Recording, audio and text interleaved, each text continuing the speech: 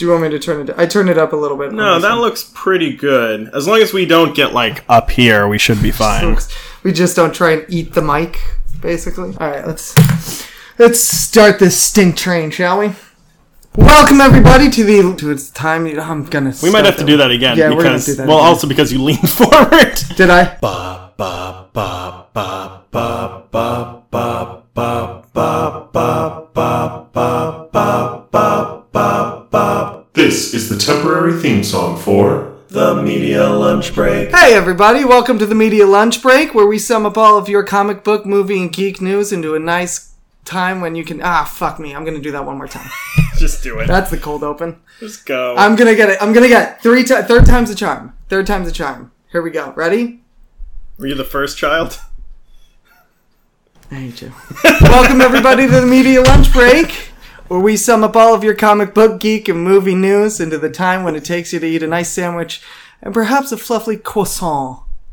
As always, I am your host, Chris Treble, and alongside me is my co-host, Andrew Dunn. Say hello, Andrew. Hi. There we go. Lot to get to today. Mm-hmm. We're going to go through some news. We're going to say goodbye to someone that's... no matter how old he is, it's too soon. Do you want to get right to the news now? All right. If you ask me that, does that mean that I have a say in this? Not really. I just want you to feel involved. Okay. I just wanted to double check. Yeah, no. I'm running this ship. Okay. All right. As always, I'll give you the option. Do you want to start with Marvel or do you want to start with DC? What's better? Probably Marvel. DC. Excellent. I want to talk about Star Trek. You fuck. Yeah. So there was a good bit of Star Trek news that actually came out. I don't know if you're aware of the new Star Trek series that CBS is planning. So let me fill you in. CBS is about to launch CBS All Access, which is their online format. It's like a Netflix. Yeah, it's like a Netflix. You have an HBO Go. Yeah, you actually have to pay to get this content. And their big launching point is that they're starting a new Star Trek series. Oh. Now, that's going to be run by Brian Fuller, who is famous for Pushing Daisies, Heroes. But he just did an interview earlier this week, and he let out a bunch of new stuff. Now, they've been trying to figure out who this is going to follow, where in the timeline it's gonna lie. Yeah, is it going to be a new set of people? It's going to be a new set of people. It's called Star Trek Discovery, which is also the name of the ship that they're going to use. The big question was, who's the lead character? Yeah, sure. And where does it fall in the timeline? Yeah. Now that we have the new it's important. Abrams verse. And and this is really interesting to me, and not to you at all, but I'm going to talk about it anyway. So, the hell with it. Well, I'm going to go get something to eat. Then. Cool. I'm just going to keep talking. So, no, what they revealed was the lead character is a female human, not a captain of the ship. I was going to ask, yeah. Okay. Not the captain of the ship this time. The character is going to be referred to as Number One, which, for those of you who are familiar with your Star Trek lore, Andrew, by the blank stare on his face, is not one of them. Is this going to be a Riker thing? It is a Riker thing! Booyah! Ooh! In your face. Done. Your face. Riker was referred to as Number One. So the fact that she is referred to by Number One means that she is a commander. She should be the first commander of the ship. This is apparently a nod to the first commander of the unused pilot for Star Trek, of the original series. Let's go deep. What does that mean? With the Star Trek lore. So in the original series, Christopher Pike was the captain and not Captain Kirk. Oh. That's where that person comes from in the new Abrams verse. Christopher Pike was the original captain of the Starship Enterprise. When? For the show? For the show. And when did he take over? Because Kirk became Captain Kirk. Right. But there was a pilot that they shot that I think that they aired and then scrapped it and started all over again. Put Shatner in as Captain Kirk. Got it. But in the original pilot... Was he Commander Kirk in the pilot? No, I don't believe so. I think it was like just a different set of characters. Okay. Because... No, he definitely wasn't. Because in the original pilot, the commander was a woman. Oh, okay. And Brian Fuller actually came out this week and said this is a nod to her. Oh, okay. To this character that only made it one episode. So we're gonna have a female-led Star Trek show that's a non-captain. So this is all kind of new. They did have the captain of Voyager, Captain Janeway, was a female, but the fact that this is following a non-captain officer is new territory. Yeah, that's double the fanboy tears. Yeah. The first season is only going to be 13 episodes. Oh. Yeah. I guess it's going to be serialized, so it's not episodic. It's not like a self-contained episode. Got it. The big news that they had released is, and they had released this earlier, but we've gotten more details about it, is that Fuller and Alex Kurtzman is in the writer's room. Alex Kurtzman was one of the writers of the Star Trek series with Chris Pine. Sure. And Nicholas Myers is also in the writer's room. Nicholas Myers wrote Wrath of Khan. Oh. And Voyage Home. Nice. And Undiscovered Country. Are any of those bad? No, those are all the good ones. There Nice. is the trope that the even-numbered Star Treks are the good Star Treks. Right. Nicholas Myers wrote all of them. So he has written the second episode of this series. So that's something to look forward to. The really big news is when they set where in the timeline they set the series. Sure. 10 years before the original series. Oh. Now, what this means, and I'm about to blow your mind, what this means is this series falls in both universes. Both Sure. the Shatnerverse Yeah.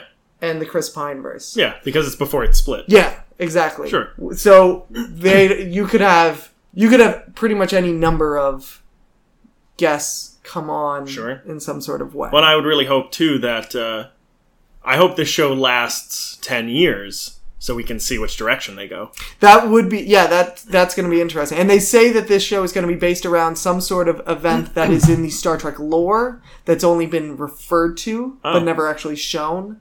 There's a big Klingon war that people talk about that I don't know if we're going to actually see, because I think that technically takes place after the original series. That's the idea. But a lot of interesting news about that. I'm more excited, clearly, than you. You didn't grow up on Star Trek, did you? No. I watched Star Wars. I've seen... You can watch both, all right? Nah. Yeah. I like the new movies, because they're Star Wars movies. Right. Now, how much did you know about Star Trek going into the new movies? Well, I dated a girl for 4 years who was a huge Trekkie as a child and as an adult, because no matter how hard you try, you can't get rid of that. I mean, I grew up on Star Trek The Next Generation, but that's kind of ingrained in you. It is definitely one of those things that you take with you wherever. So I knew a good bit going in. Oddly, I didn't know who Chris Hemsworth was, and he plays his dad in it. Yes, which is something we didn't get a chance to talk about last week, but Chris Hemsworth. Oh, yeah. In the next Star Trek movie. Yeah. Which is going to be really interesting. Because now they're bringing in time travel, which is a big Star Trek thing. Well, as far as I know, they haven't said that they're bringing in time travel. Right. I'm sorry. I should say people are predicting that they're right, because I was going to say this could be a prequel. Yeah, but then how are they going to bring in the rest of the cast? Well, then they wouldn't. Yeah. They're not going to... I think it's more likely, yeah. Look, Chris Hemsworth is great, and you can definitely shape most of a movie around him, as they've tried to in the past. You're going to say, no, they can't? Look, you asked me how do they bring in the rest of the cast into that, and I'll give you my answer. By the power of Thor! He just brings it in, lightning strikes in, he plays both Kirk, whatever his... Mr. Kirk, Senior Kirk. What was his name? George? That's a stupid name. George Kirk? No. It might be. Somebody out there... I think it's George. Is shitting themselves in anger that I don't know this. I think they're still hung up on a female non-captain. Yeah, that could be. I mean... I think we've gone under the radar pretty well. Yeah, that's true. I mean... They said it's a female non-captain, so it's just a matter of time till Twitter harasses whoever they cast till that person quits Twitter, as the internet is bound to do. Anyway, so another bit of news. This is something that I touched upon last week when we were talking about Suicide Squad. Is it your penis? Well, I mean, I touched upon that all during the week. And I'm doing it right now. I know it's distracting, but you're just gonna look at my eyes. I'll power through it.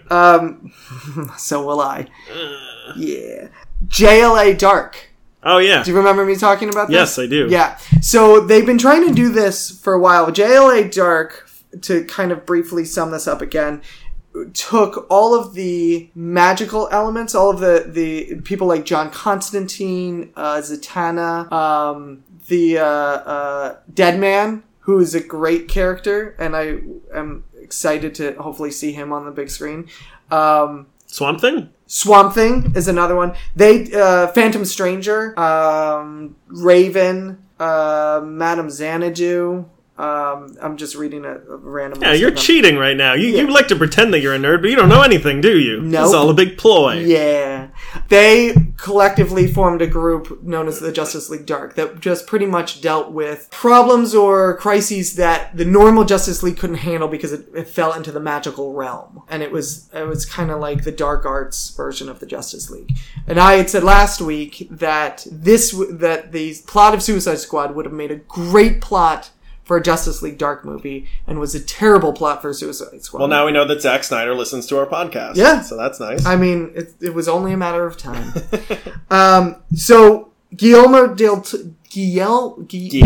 Yeah. Guillermo del Toro? has always been attached to this project. Really? He's been trying to How do long's this. it been going on? It's been trying to get done for a few years now. Okay. He's been attached to it. And I think it's a great idea because there's a lot of unused properties in the DC universe that they haven't really been mining a whole lot. I just want as much of Del Toro as I can. Well, and he would be great for this. I was thinking Swamp Thing is right up his alley. I mean, if you've ever seen Pan's Labyrinth, you can immediately think of what he could do. Or Hellboy 2. Or Hellboy 2 or 1. Well, yeah, but Hellboy 2 is when they go to that mystical world. Where I've not seen. I saw Hellboy 1. I missed Hellboy 2. You should check out Hellboy 2. Okay. That'll probably be an assignment at some point. But there's at one point where they're chasing this otherworldly being through another world, basically. Right. And it's just an entire city of Del Toro's creations. Oh, exactly. So this would be great for him. Now he has. The bad news is he's just dropped out as director, but I believe he's going to stay and still produce. All right, that's all you need. The person that they've attached as the director is Doug Liman, who was the director of Edge of Tomorrow and The Bourne Identity and a couple of others. A solid director, to be sure. And I think as long as you still have Del Toro producing and putting his spin on it, like I said, I know he's been trying to shepherd this for a while. Yeah. Then it's still gonna be pretty good. Well, there have been times too. I've been thinking lately, there are times when I ask myself, why do we even have directors anymore? Where there's so many movies. Time. Well, you look at Suicide Squad, and you go, somebody directed this? Well, not even necessarily that, but editors, producers. Yes. These people stepped in so heavily, right? And David Smith. Smith is not a big name by any means. He's fine, but it's not no one's going to read that lineup and go Will Smith, Margot Robbie, Jared Leto, David Ayer. I wasn't going to go to it, but I sure will now, Yeah. So, there are times where I'm why not just have a representative of the producer stand idly by, right? And just I know why a director needs to be there, right? But they don't seem to be utilizing. Yeah, I think. Well, and not to start up the eternal debate of what is DC doing wrong and what is Marvel doing right, but here's what DC is doing wrong and what Marvel is doing right, and that's that Marvel will hire a variety of directors with a variety of viewpoints and a variety of styles. But put them into the right project and let them do their thing, but still kind of shape it within the full universe. One of the reasons I'm looking forward to Doctor Strange is that Scott Derrickson's doing it, and Scott Derrickson is a big horror movie director. So he's really good at doing kind of a darker tone and a grittier tone to that I think is going to work well when you're dealing with a character that is more mystical or more astral plane or more supernatural. I'm sure that Marvel has stepped in and honed it so that if you were to watch it side by side with, say, Ant-Man or Captain America, it all fits. It doesn't look crazy or off the wall from everything else. Sure. I think that's one of the things that fell apart with Edgar Wright when he was doing Ant-Man, is that Edgar Wright has a very strong stylistic choice. Yeah. And I think his Ant-Man would have been phenomenal. Yeah. I do wonder how well, if you were to watch Edgar Wright's Ant-Man, again with the Avengers, tonally, they have to fit in the same universe. You're making expensive television when you're talking about the MCU. Sure. I sort of agree. I mean, I would say as long as what Paul Rudd does meshes well with what Chris Evans and Robert Downey Jr., etc. do, then that doesn't really matter too much. Right. But and also, I mean, I just have such a huge desire to see as much Edgar Wright work as possible. Oh, believe me. Everything I see of his just sends me into a nothing. I would have loved nothing more than to see that and to him to kind of shake it up a little bit, shake up the MCU a little bit. But I think that's where the clash was. He wants to do his Edgar Wright thing, which is great. But Marvel says, "Listen, this has got to fit in a bigger picture." Yeah, you're probably. And I think the problem that DC has. I mean, they haven't done a whole lot of it. David Ayer Smith is the first director outside of Zack Snyder that we've seen do this. Correct. But do you think it's possible that they saw the horrible reception that giving Zack Snyder a ton of power brought with it, and then they said, look, we're not going to make that same mistake again, so when they brought on another director for Suicide Squad, they said, look, you're going to do what we want you to do? No, I think that, in some ways, I think it's the opposite. I think see, Zack Snyder is a director, but he's also kind of in charge, or at least for a hot moment, he was in charge of this whole DC EU. Jeff Johns is now formally in charge, I believe. That's a good call. If I remember that. I know he has a position of power, which is a great call. Yeah. And I think all the good things that you saw about Suicide Squad is Jeff Johns' input of going, this is how these characters function the best. You want to steer towards this. But I think the problem was when you put a director in charge of a multitude of projects to set a tone. Sure. They work with their tone and they work really well. And they understand how other directors work, but they can't. I would think it might be harder for a director to craft a larger picture with other directors. Well, unless he was doing all of the movies. Whereas Marvel has Kevin Feige, who is a producer. And a producer can come in and say, this person does this well, so he'll do this and this and this and this. But all of you guys need, he's the overall, he's the hub of all of the wheel that all the spokes come into. And now Zack Snyder, he's on 3 movies, right? Because he's still doing Justice League. Yeah, so this will be his third DCEU movie. We'll get we've had 2 Zack Snyders, we've now had 1 David Ayer, and we'll get another Zack Snyder. No, I'm sorry. We'll get Patti Smith. We'll get Wonder Woman, and then we'll get... Oh, yeah. That looks good. And yeah, that does look really good.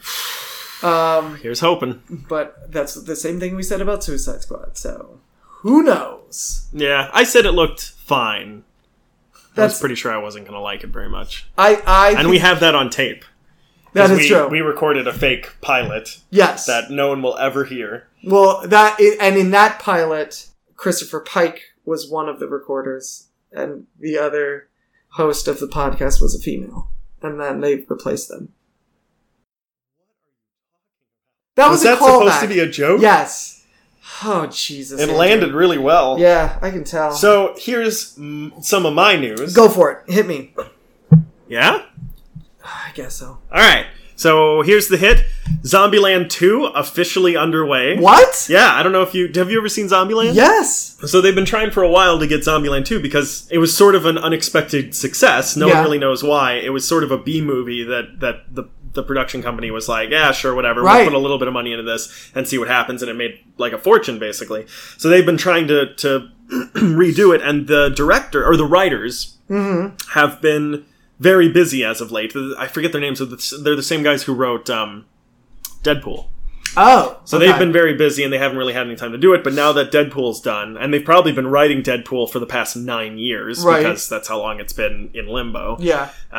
So while that was happening, the production company, I forget who it is, like Universal, Paramount, whoever, was like, all right, well, we still want to do it, so we got to get a new writer, we got to get a new director, we got to get a new team, whatever, on and on. Right. And they no one stuck. They couldn't get anyone to stay on it or to figure it out or to write a good enough script. And eventually these guys came back, and so they're writing a sequel. Right. They also, what they announced specifically is that they're I believe today they met with Woody Harrelson to talk about the movie and how they want to do it and what their goal is and what the arc will be.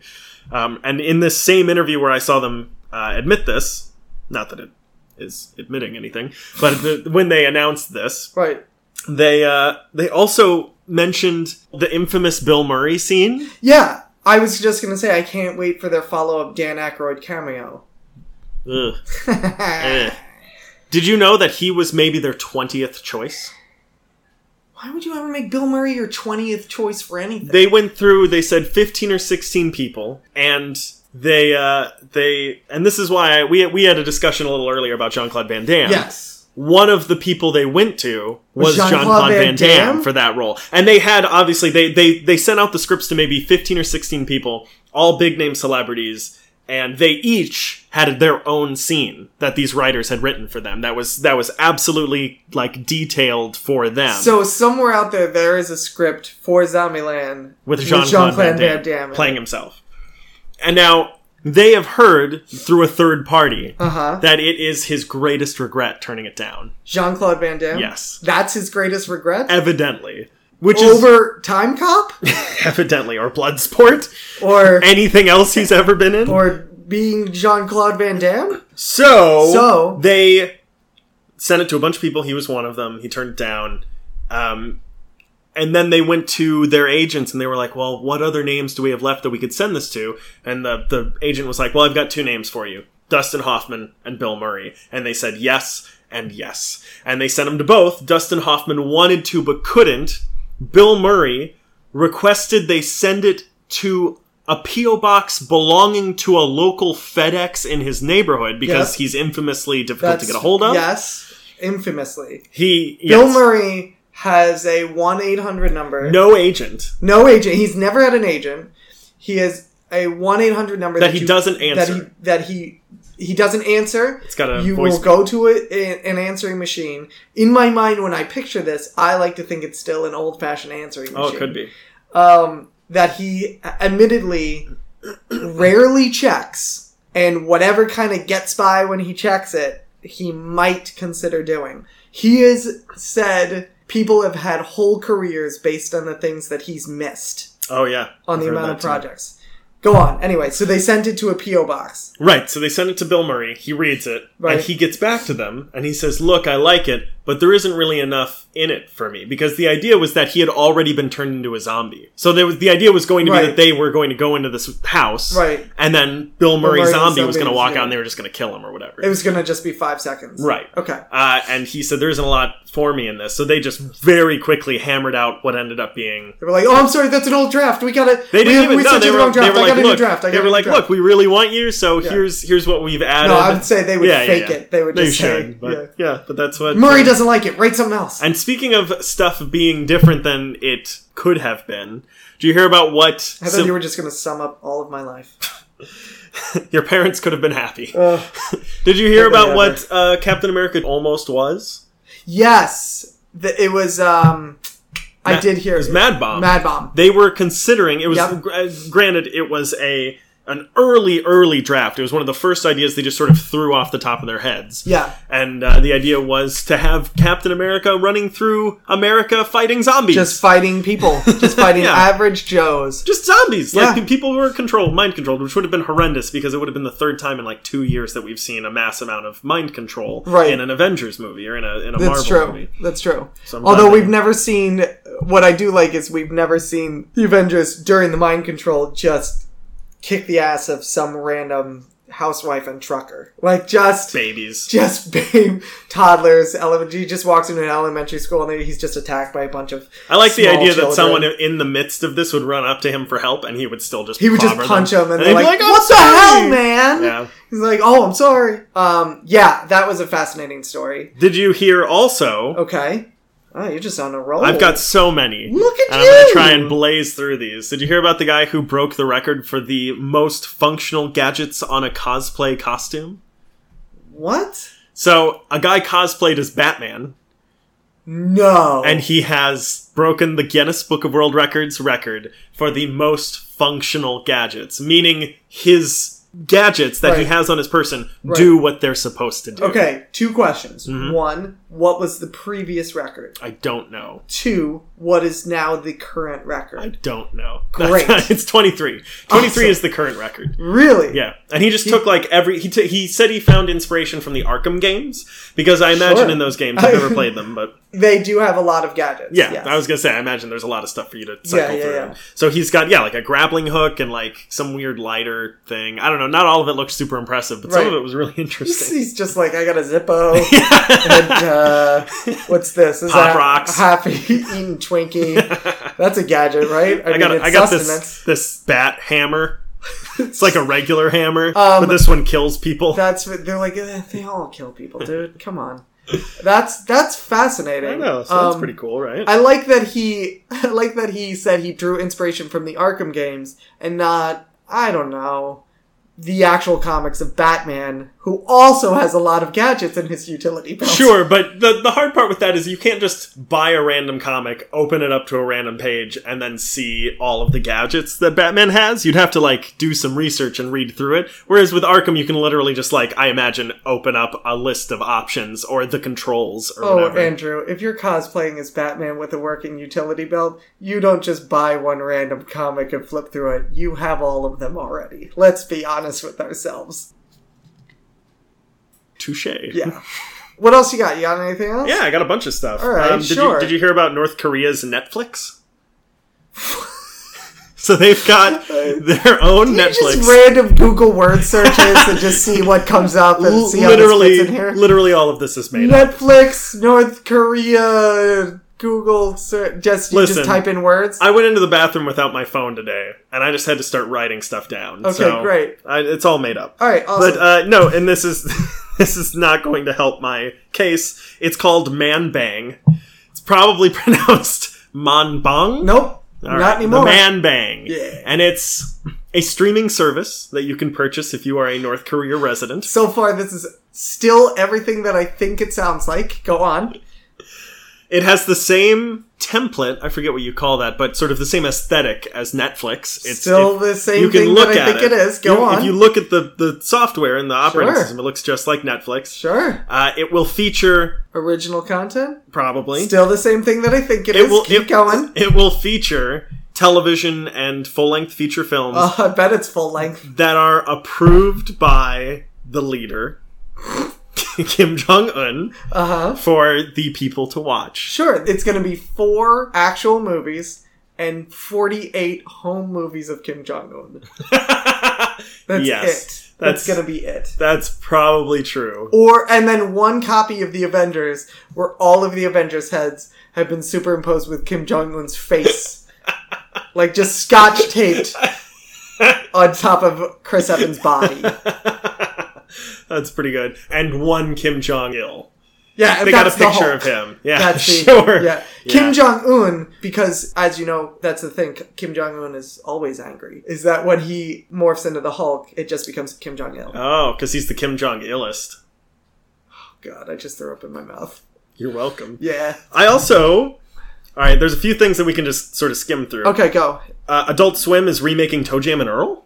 You know Toe Jam and Earl? It's an old video game from like the 90s. Yes, okay. I've heard of it, but I don't remember it I'm not sure if it's a TV show or a video game. I assume it's a TV show, but they're going to try and bring it back. All right. Have you seen John Krasinski's video talking about his Captain America audition? I've not, but I have heard other people talk about it, and it's fascinating. And it's kind of another fascinating alternate history where John Krasinski is Captain America. So, yes, it was pretty common knowledge... for a while now, that John Krasinski was their first choice, oddly, until Chris Evans. I mean, he is pretty white bread American looking. He is. Sadly, he was Jim, whatever his last name was, and at the time, and it was maybe a year after that, and he just wasn't ready yet. Yeah. And also, even now, even after 13 hours, he's no Chris Evans. You know, we've got our Steve Rogers. Yeah. That being said, he recently went on Conan O'Brien's show, whatever show Conan's hosting now. It's called Conan. Is it? Yep. It's so hard to remember, though. I know. But he went on there and talked a little bit about his audition, and he said that he he was like, all right, yeah, I'd love to try this. This sounds great. It's like, it's a great opportunity. And he's like, they got me in the suit, and I'm like putting it on, and everything fits really tightly, and I look pretty good. And he's like, I'm looking in the mirror, and I'm like, yeah, this is great. I look great. I can do this. Yeah. Right. And he said then Chris Hemsworth walked through the door and said, hey, mate. And he was like, this is stupid. I'm not doing this. Yeah. Yeah. I mean, I can kind of see the appeal for John Krasinski from the neck up of him as Captain America, and personality-wise, he's very friendly and open. Like I said, he's a very American white bread type of character. Yeah. From the neck down, like even if you buffed him up, that we've seen people do, people like Michael B. Jordan for Creed and things like that. Even Chris Evans, and Chris Evans, but that's what I was going to say. He was already pretty big. Chris Evans, even from Fantastic Four. Was still, he wasn't as jacked as he is as Steve Rogers, but he was pretty fit. Well, like not another teen movie, I think he was in, and he's pretty jacked in that, but he's very cut in that. And then he just put more muscle on. I think at some point he decided I'm going to be a superhero. Yeah, and he didn't mean he was going to play one. Yeah, no, he's going to be. I saw an article about that once, and I have to think that it's true that Marvel. I think Phase 8 of the Marvel movies is they stop making movies and they just reveal that they're all real superheroes. Robert Downey Jr. just now is Iron Man, and Chris Evans actually is Captain America, and we're just going to unleash them on the public. And I think that'll be fine. Pretty good. My last quick one. Okay. Did you see the video they released at Comic-Con? Again, I have not. The one where it was, what was he doing during Civil War? I've not seen it. I've heard about it. Everyone should look it up right now. Okay. If you're listening to this, stop listening to it. You can pick it up later and just find that video because it's let's emphasize and be clear. Stop this. Watch the video. But then continue listening to this. You can. I mean, I think we already get the hit. Like, we get it says you've watched it, I think. If you that's fine. Then that's fine. Whatever. So, last week we talked about, I think we talked about this, Riri Williams, the new Iron Man. We talked about it in the pilot that never went out. Okay. I don't think we discussed Riri Williams. So, Marvel, for those of you who don't already know, Marvel is bringing in a new Iron Man that is not Tony Stark. It is Riri Williams, who is a 15-year-old black girl from MIT. As part of this new campaign, they're replacing, I think, all of their old characters. They're keeping all of the heroes, but they're replacing the alter egos for all of them. So there's a new Thor, there's a new Hulk, and now there's a new Iron Man. So that was revealed not too long ago. They also officially announced this week that her codename, she's not going to go by Iron Man. She's going to go by Iron Heart. Which I think is pretty cool. Which is really cool. Until you realize that Ironheart is already used for something. Ironheart is also the name of a 2014 Japanese Iron Man porn parody. Yay! Yeah! Yay! Yes, this is a real thing. Yay! Ironheart is the name of a Japanese porn parody that was made in 2004. Look, before we continue, can I just say, this is what was cycling through my head after you took a minute to say what Ironheart was. Yeah. All that was cycling through my head was, please don't be a ship that slaves came on. Okay, which is worse? The ship that slaves came on. Yeah, you're right. If her name was the Amistad, I'd have been really upset. Yeah, no, I can see that. So really, just your thoughts on? Okay, question: do they? Where do you go from here? I'd say keep it, man. Look, first of all, I'm a great fan of Iron Man. I really thought you were going to say I'm a great fan of Japanese porn.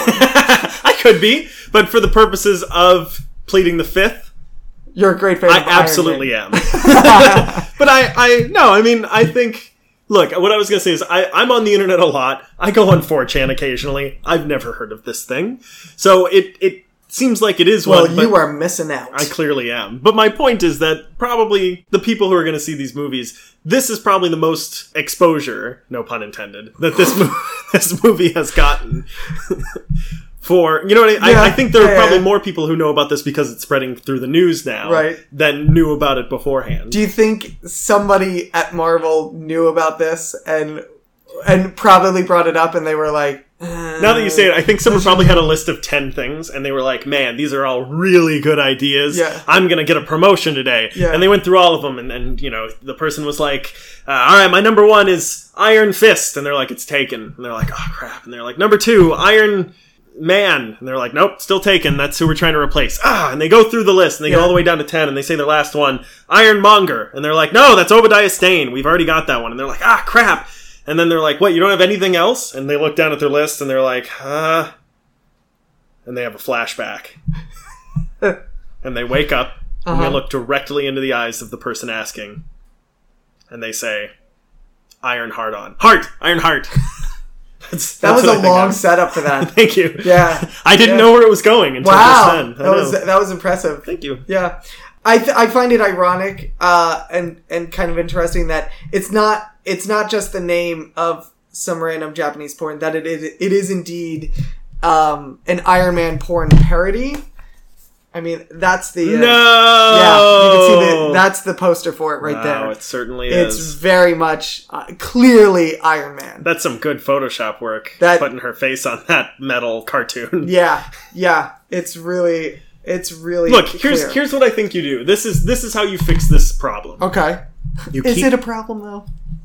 You just give Japanese porn the rights to Riri Williams. Oh, no. Yeah. So solved. Here's how you fix this problem. You just mention it in the comics. Like, at some point, ooh, she's like, I'm Ironheart, and maybe 3 issues down the road, someone's like, oh my god, you're Ironheart.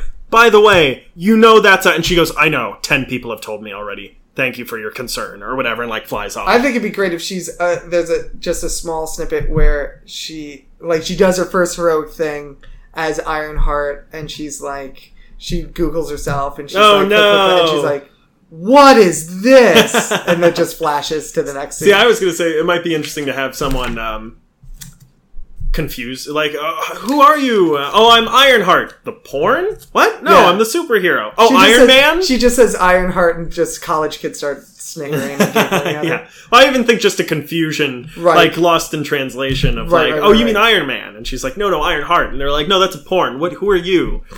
That's it. I like that. Thank you. That.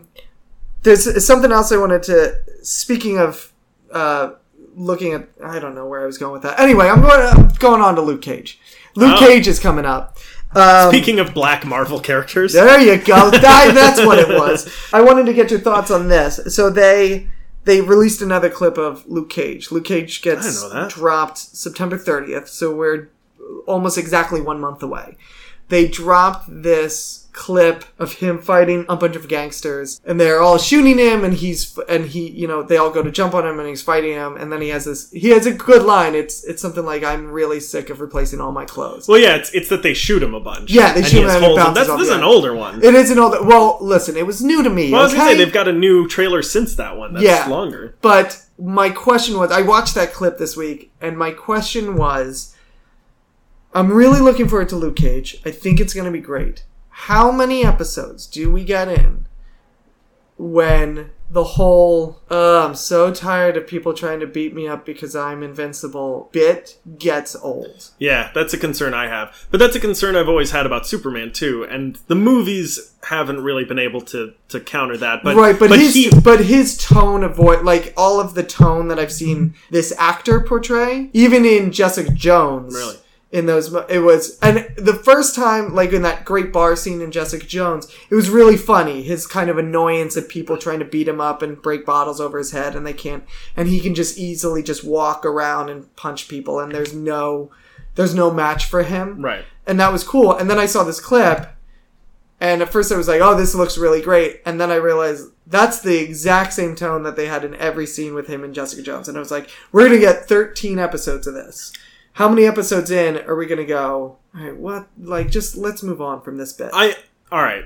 Couple things. Okay. One, I think we have to have a lot of trust in Marvel, especially the TV series. Yeah. So I trust that they have a way that they're going to keep that from happening, because I'm sure they know those problems. Because they've also been, the movies, we have sort of invincible people. Thor, for all intents and purposes, is basically invincible. The Hulk, for all intents and purposes, is basically invincible. Right. And they do a good job of making them interesting. And granted, in Thor 1, they had to take away his powers to do it, but that notwithstanding. Sure. They do that pretty well. And I think even in Jessica Jones, near the end of the season, Season if you're American, series if you're British. Go on.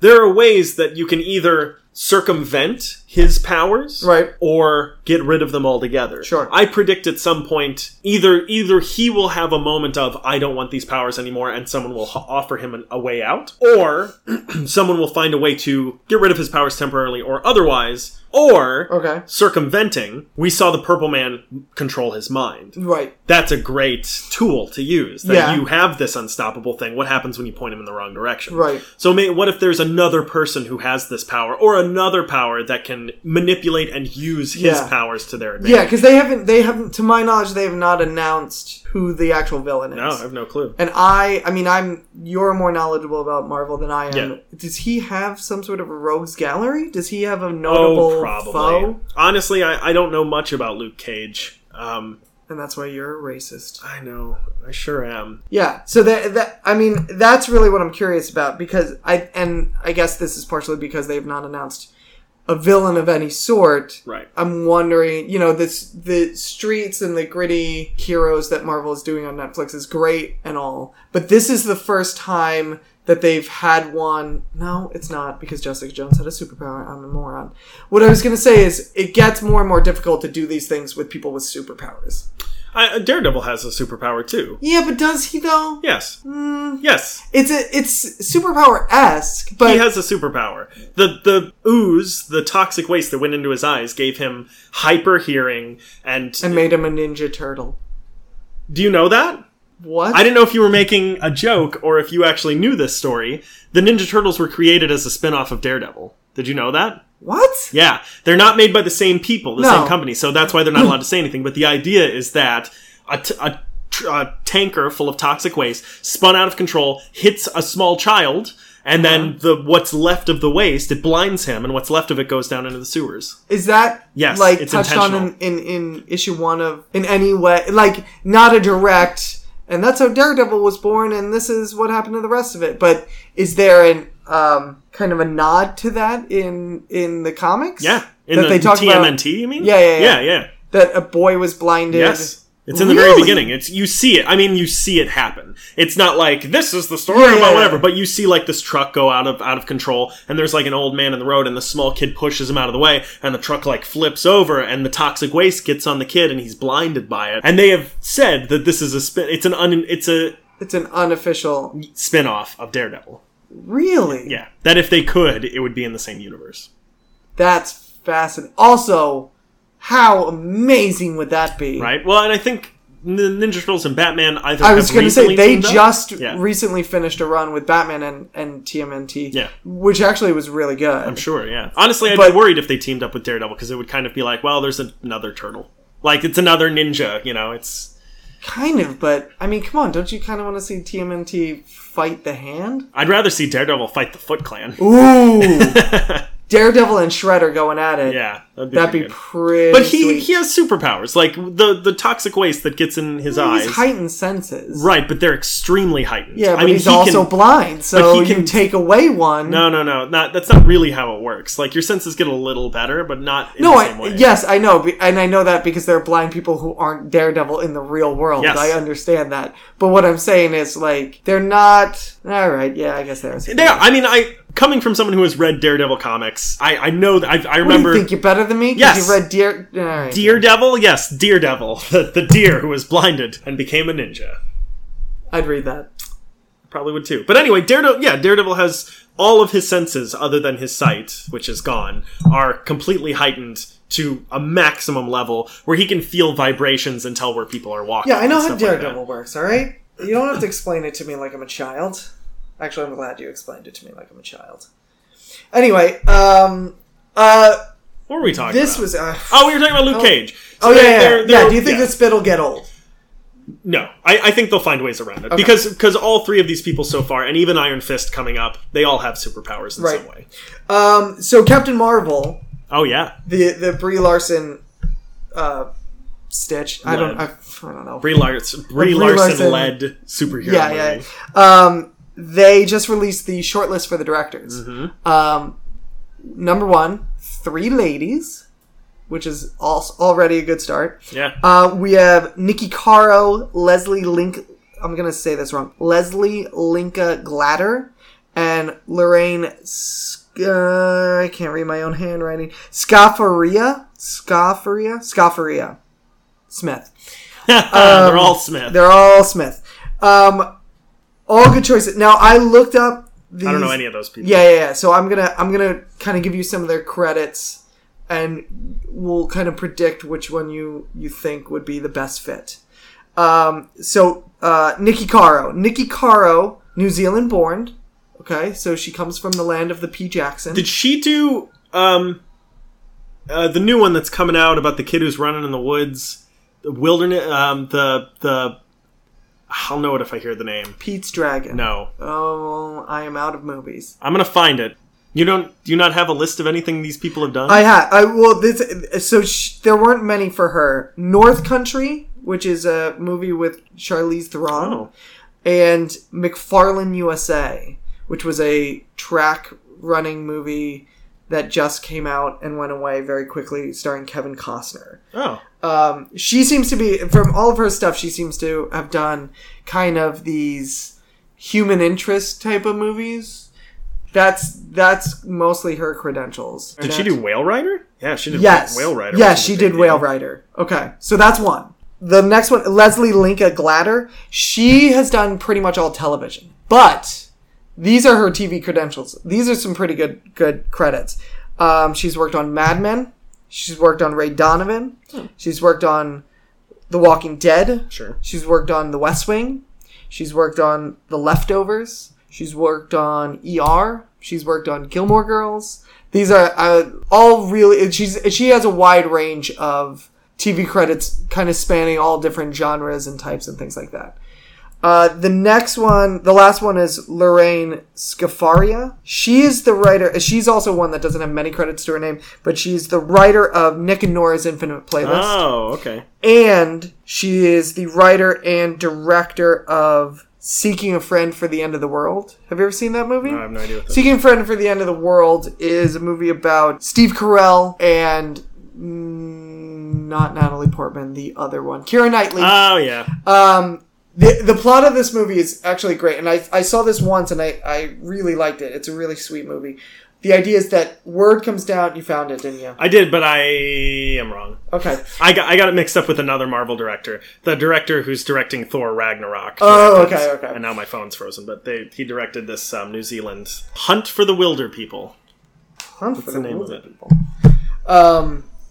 So looks very good. Everyone's Seeking a Friend for the End of the World is it's a road movie where Steve Carell, they find out that a comet is going to, or a meteor is going to hit the Earth. I remember seeing and kill everyone on it. Yeah. That this is officially the end of the world, and it opens up on Steve Carell and sitting in the car, listening to the radio, telling them that it's official, that there is no hope, that the mission has failed to blow up the thing, and his wife immediately gets out and runs away and leaves him. Oh, wow. And so he goes through a series of events. I think his mail was taken by Keira Knightley, who is his neighbor, and he finds out like these letters from his old love were like at her apartment or something. So he goes on a quest to find her, and Keira Knightley, through a series of events, ends up joining her, and they get to know each other. It's a very sweet movie. The other thing that she has going for her is that she's directed a couple of episodes. Hang on a sec. Because it just occurred to me that if this music can be heard when we put it on YouTube, we can... Shut up! What a bunch of a-holes.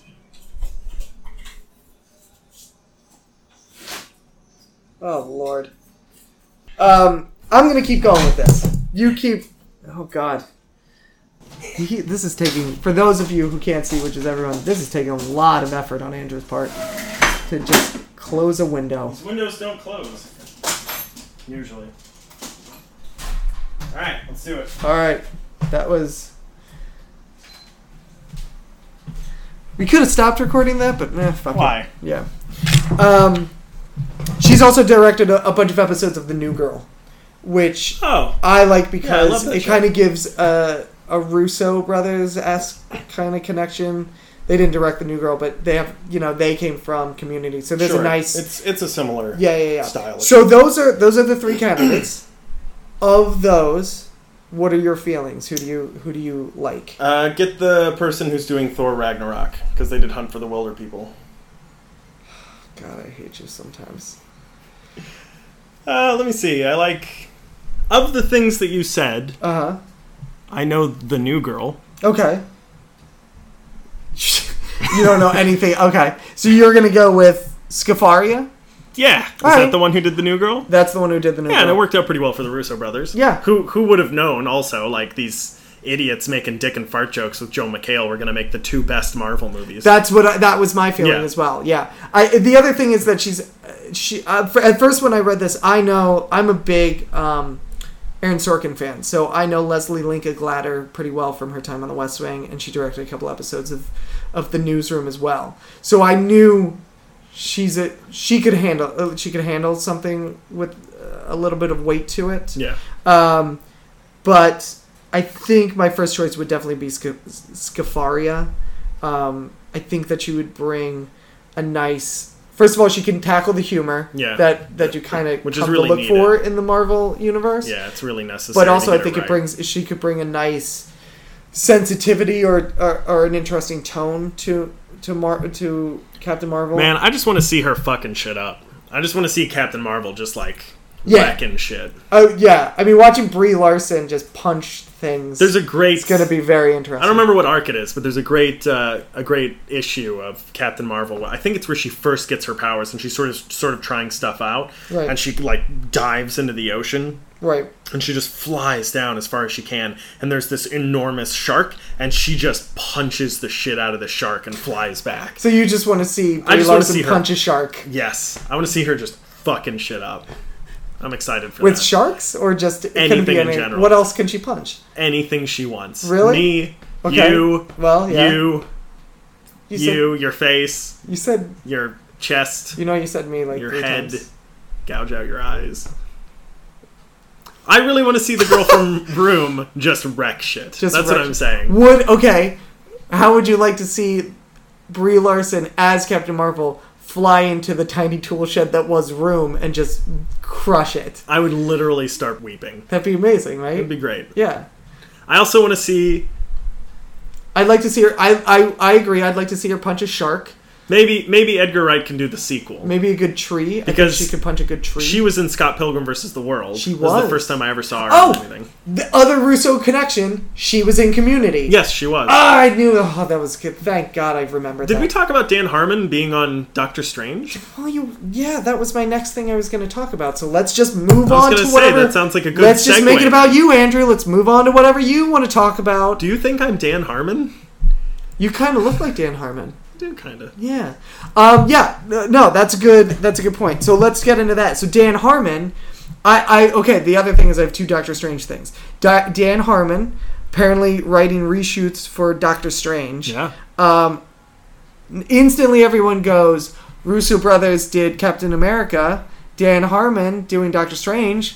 That's like... Oh, you got your peanut butter and my chocolate. You got your chocolate and my peanut butter. 2 great tastes that taste great together. But, is it? Yes. Do you think so? Yeah. I read this and initially I was like, that sounds great. And then I was thinking about Doctor Strange and Dan Harmon. And I feel like those are 2 things that couldn't be farther apart from each other. Like, if you were to put Dan Harmon rewrites or writing reshoots on The Avengers or Iron Man, with given RDJ some Harmon-esque humor, I'd be like, yes, all for that. He's gonna crush that. Benedict Cumberbatch delivering lines from Rick and Morty. I don't know. Here's the thing. Okay. I am nearly certain that he wrote the Wi-Fi joke at the end of the last trailer. Yeah, I was thinking that too. Here's what I think happened. Okay. I think they got a guy who does horror to direct their Marvel movie, which, by the way, Doctor Strange is not very different from Iron Man. His storylines are very, very similar. No, they're very similar. No, but hear me out. Okay. So they're very similar in the comics. Their storylines tend to be the same. They react to things generally the same way. They always have a quip. They even have there's a great issue where one of them, like I think I almost called him RDJ. Tony Stark fist bumps. Keeps trying to get Strange to fist bump him and refer to the two of them as facial hair bros or beard bros or something. So depending on what you do with it, there's always that potential, especially it being the first one. You don't have to make it the same feeling as the last one. You don't have to make him do there isn't a prerequisite that you have to follow. True. So you can make this however you like, but my gut feeling is that they hired a guy who does horror movies to make this movie, and they watched it and they were like, well, this is a great film. It's totally morose. So we have to put some humor into this. I see. Hey, Russos, you did a great job with, those two movies. Right. Whatever they were called. Yeah. The two Captain America movies. What should we do? And they were like, well, we've got this guy who's really funny who we worked on Community with. He's been doing Rick and Morty. I like how you said this guy that we worked with like he's some no-name jackass. Yeah. He's doing Rick and Morty now. He'll put some funny in there. Right. So that's my assumption. Yeah, I mean, I think it'll be fine. Like I said, when I first read it, I was like, great, and then I thought about it and I was like, Have you seen anything else Dan Harmon has done other than Community? No. He has a great show on, I think it's on the History Channel or something similar. Yeah, he does have a History Channel show. Yeah, where he brings people from the past into the present. There's a great one where he brings William Shakespeare, and he has a great discussion with Shakespeare, and he's like, I've written some things. I have a great show called Community. If you'd like to read some of the scripts, and William Shakespeare's like, I'd love to read some of this, modern age writing, and he reads it, and he's like, oh, it's fine. It's fine. It's good. No, it's good. It's very good, Dan. It's great. And he's like, you didn't like it? And he's like, no, it's you worked very hard and it shows. And then later they're like, well, let's go see a movie, I guess. He's like, yes, let's see one of these movies. And they're like deciding which movie to see. Right. And he picks Bad Grandpa, the Johnny Knoxville one. And Dan Harmon's like, no, you don't want to see this. And he's like, I would very much like to see this movie. And they go in and they come back out when the movie's over. And he's like, what a delightful romp. It's really That's good. amazing. Yeah. There's a documentary about Dan Harmon. Have you? No, I didn't know there's that. a documentary about Dan Harmon. I think it was made during the time he was not on Community. This was like right after he was fired from Community. Oh God, that whole thing. He went on like on like a comedy tour, basically. Jeez. And they documented it, and I've seen the trailer for it, and it looks amazing. But it also looks like a man who is just batshit insane, like just spiraling down and out circling the drain. Yeah, sure. Like I fully expected Dan Harmon to be dead by the end of the movie, or at least snap. Yeah, I'm sure. Still on Doctor Strange, though, something else came out. We have a possible connection to Guardians of the Galaxy. There's a what Kevin Smith refers to as a toiler toiler is a spoiler through the toys that are marketed with the movie. Sure. And we saw something like this happen with Captain America: Civil War, where Giant Man toys were being shown, and that's how it was revealed. So last week we talked about the production art of the Guardians of the Galaxy fighting a large tentacled monster, and then a picture of a Lego set for Doctor Strange came out fighting what is being referred to as a portal monster. And I'm just going to show you this picture here, and that's what it looks like. Well, it looks pretty similar. Yeah, so that's the Guardians of the Galaxy art, and that's the Lego monster. Well, I forget who, maybe Feige or somebody. Mm-hmm. It was James Gunn. James Gunn. I was just going to say, James Gunn also said that the monster they're fighting in this production picture, it's something that they were hired to go and fight for whatever reason. So the idea is that possibly this monster shows up in Doctor Strange, and then through some series in the film gets portal to wherever. Well, did you read the part that James Gunn referred to the monster, how he referred to it? I would if I could read, but I just look at pictures and make predictions. I know, it's hard. But he referred to it as a multi-dimensional being. Yes! Yes, he did. Oh, you did read that. I've caught you in a web of lies. I look at certain letters, not the vowels, just the consonants. What are you, Russian? Yes. I've been exposed. Speaking of Russians, how about the movie Guardians? Yeah, let's talk about that. The movie Guardians. Okay, so you'd think when you saw on YouTube a thing that said Guardians trailer, you'd be getting what you really wanted to be. Yeah, well, I got really excited, and then I clicked on it, and I realized it wasn't what I thought, and I got less excited, and then I watched the trailer, and I got really excited. Well, here's the other thing too. Do you know what the I forget what the word actually is, but the Russian word that this is named in Russia, do you know what it literally translates to? No. The Defenders. So either way, you're not getting what you think it's got. Yeah. We watched this not together because the restraining order says we can only be within 100 yards of each other. We're just sitting at a very long table right now. But we did watch it. What did you think of this? When I heard it was from Russia. Okay. When I read it was from Russia. I immediately thought it was going to hack your email. No, I immediately thought it was I was expecting low budget, low quality. Right. And what we got was extremely high budget 2004 CGI. Yeah, which is pretty good. Yeah, it is really good. And I will say, I was watching this, and I remember thinking, like, I'm fascinated by every character that is in this. That's what I was going to say. Every character in this is completely original, sort of, for the most part. I mean, every superhero has been done. In the world anyway, so you're never not going to have a repeat of something. But for the most part, I did. I watched this group of characters, which I have... I think it is a better trailer than we usually get in America, because I have no idea what the plot of this movie is. In a good way. I see a lot of cool action. I see a lot of cool sequences. See a lot of interesting characters. I don't really know how they all fit together. Well, there's a character in this, right, who is a bear. Yes. Right? That is a very large bear with the mind of a man, and he wields a minigun.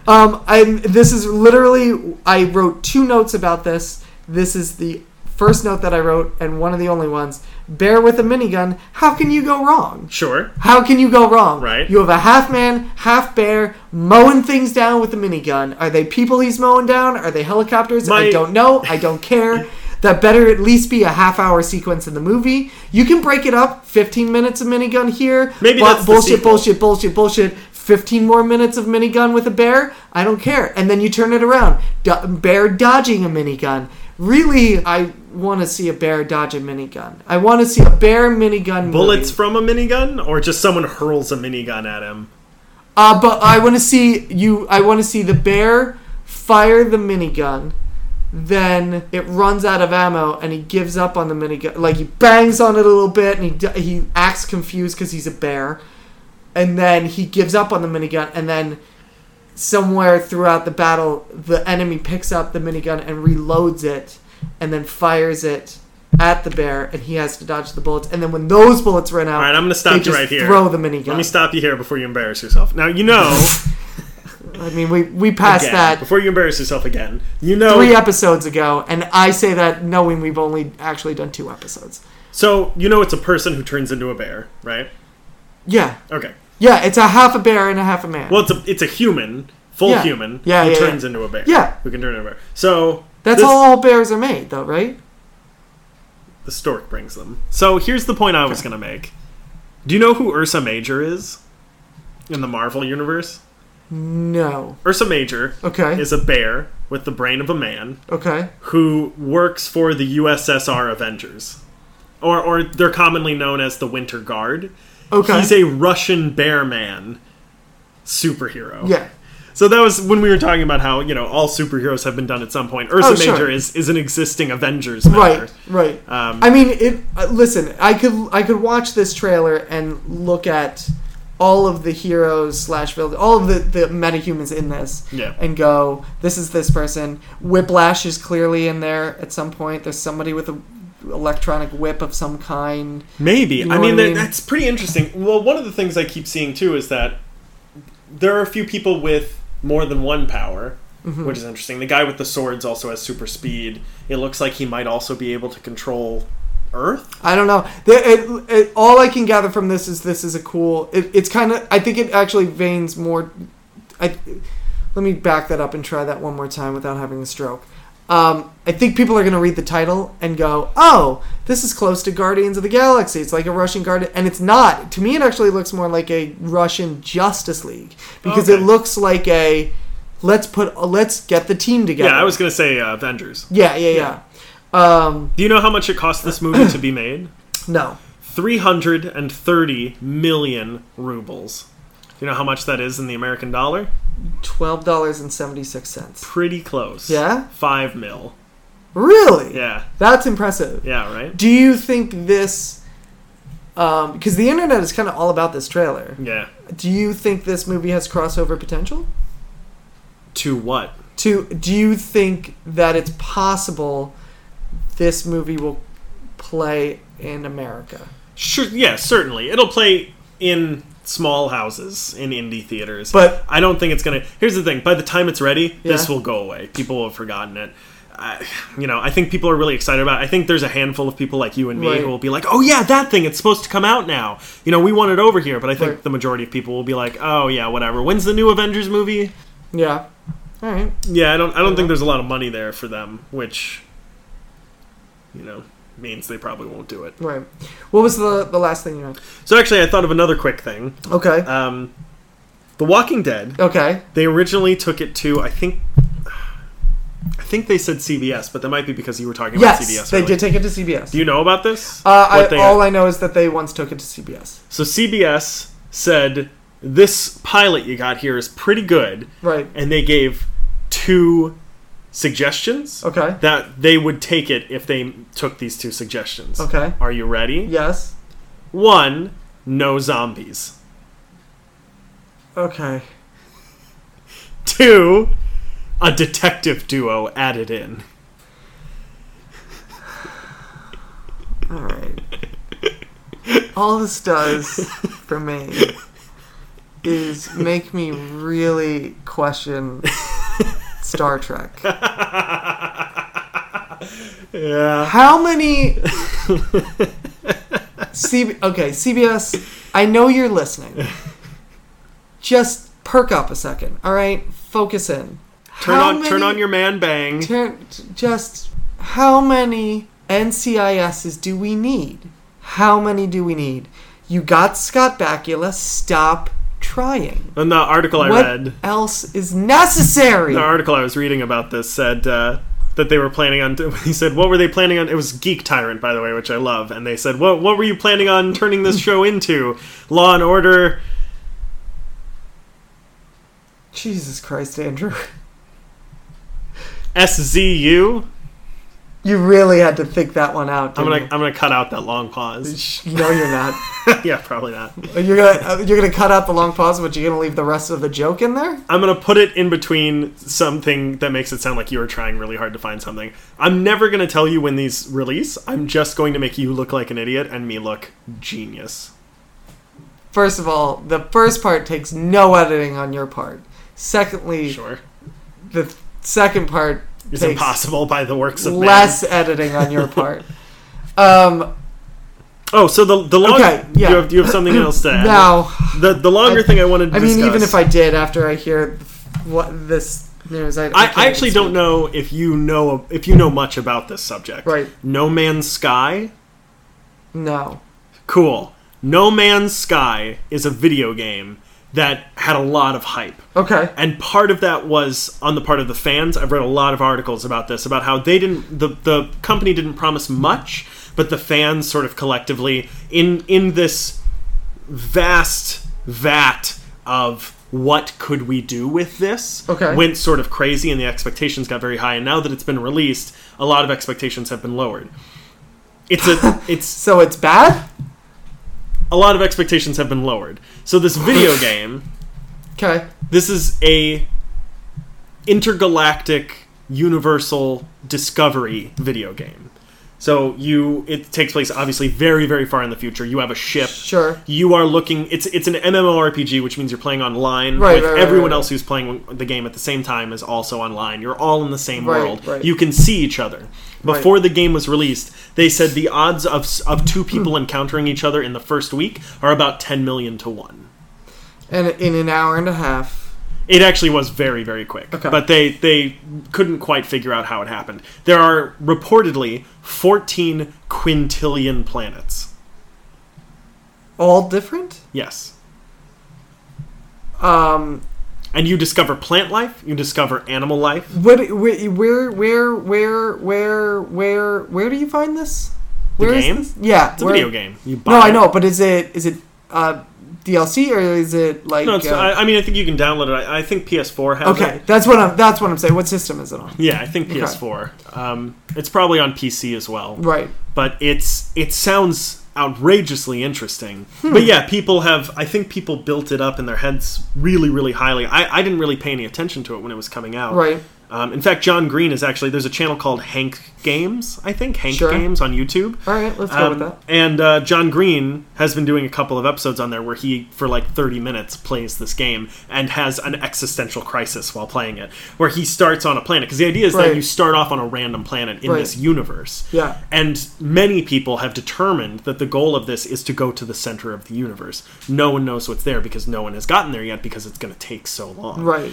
Is that in fact the goal of this? No one knows. They just released this game and they don't tell you what to do. There's a sandbox game that they've released. A sandbox game, I don't know if you're familiar with that term. It's exactly what it sounds like. Yeah. Usually sandbox games have a pretty there are different arcs you can do or stories. It's like GTA is a sandbox game. It's probably the predecessor to the sandbox game. Right, but it's that open world idea of like you can kind of roam wherever you are and find your own story. But Grand Theft Auto has always had one storyline. You can kind of stop and beat people up, and maybe there's a thing you can do over here and a thing you can do over here. I get what you But say for example, Skyrim is the first sandbox game that I played, The Elder Scrolls V, where you can literally just do anything. There are arcs over here that you can take. You can become a villain. You can become a good guy. Sure. You set your own path, step by step. Right. So this is what appears to be just a sandbox game. Yeah.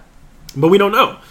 Maybe there are people to talk to. There are people you can sort of encounter, non-playable characters who are... who sell you things or trade you things. You can sell things to them. Right. But the main idea, John Green on the channel starts off on this planet, and he's in a suit, and he has to find a way to repair his ship using the items on this planet, and he also has to constantly be eating and repairing his suit and refilling it with oxygen. The character in the game, not the actual man. Correct. Okay. He's not a bubble boy. I mean, he presumably has to eat.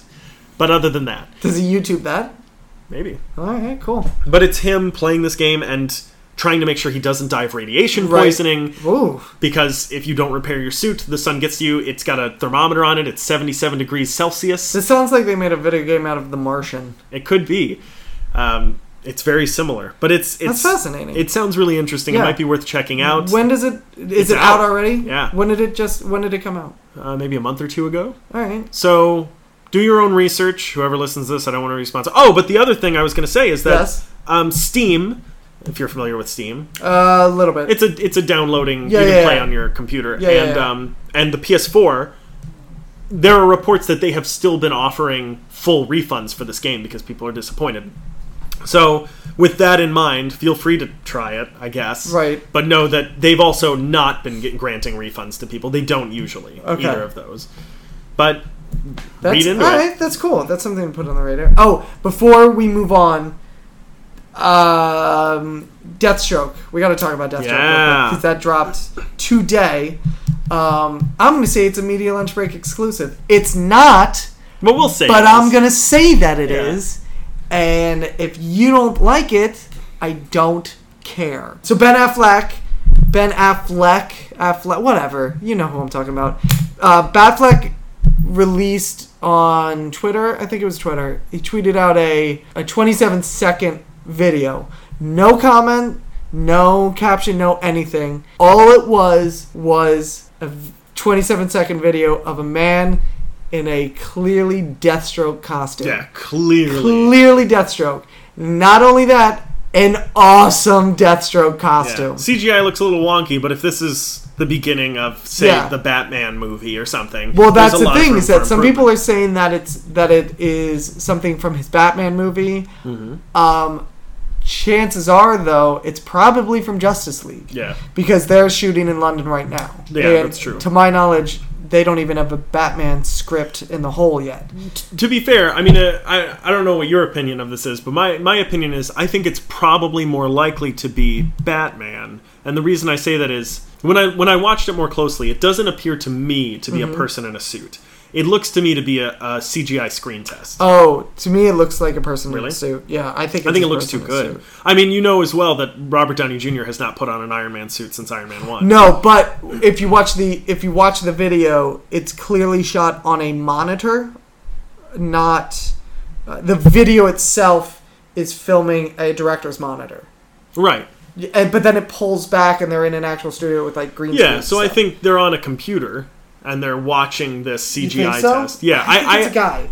I don't think so. I have a hunch that this is going to be the main villain in the Batman movie. I'm bringing this up. All right. Keep going. So I think he's meeting with CGI companies, and this is he decided on the one that he wants, and this is his way of showing us who the main villain is going to be. I would be surprised if that clip is even in any of the movies. Right. You know what I think? This is what I'm going to predict, is that they're kind of pulling a Suicide Squad, where this is something that it's going to be in Justice League, briefly, that is setting up something in the Batman movie. The same way that Batman was in... Like, we had Batman in Batman v Superman, and then we had him briefly in... Suicide Squad, and we also had the Flash briefly in Suicide Squad as well. That's right. So I think this might be like... You know, maybe at the beginning of the movie or something like that, where it's just catching up with where Batman is at this point. Do you think it's not going to be the main villain of Justice League? No. You think? Well, they already know. We already know that Steppenwolf is the main villain of Justice League. Are we sure? We just know that he was in a deleted scene. No, they've said he is the main villain, because the idea, everyone at first assumed it was going to be Darkseid, and then they came out and said no, it's Steppenwolf. Right. I imagine the first one, and then the second one that they say is not officially happening, but it's kind of officially happening. Well, I imagine Darkseid is probably going to be their Thanos. Oh, it is. Yeah. Yeah. I mean, he's going to be the guy they work up to. Oh, it definitely is. Yeah. So I did want to just throw that out there. I think it's an actual guy. I think that it is. I don't think it is. It looks too smooth for how clunky the armor is. Like, it looks very Iron Man-esque, and his movement is way too smooth. Well, yeah. I will say this. They did not say anything. I mean, again, there was no caption in the video, but no one has reported, like... Oh, it turns out this is the actor underneath that costume. Right, yeah, no one's... Yeah, so people are still trying to figure out the actor. But yeah, so... Alright, should we move on to the sad reality that we live in now? Yeah. Yeah.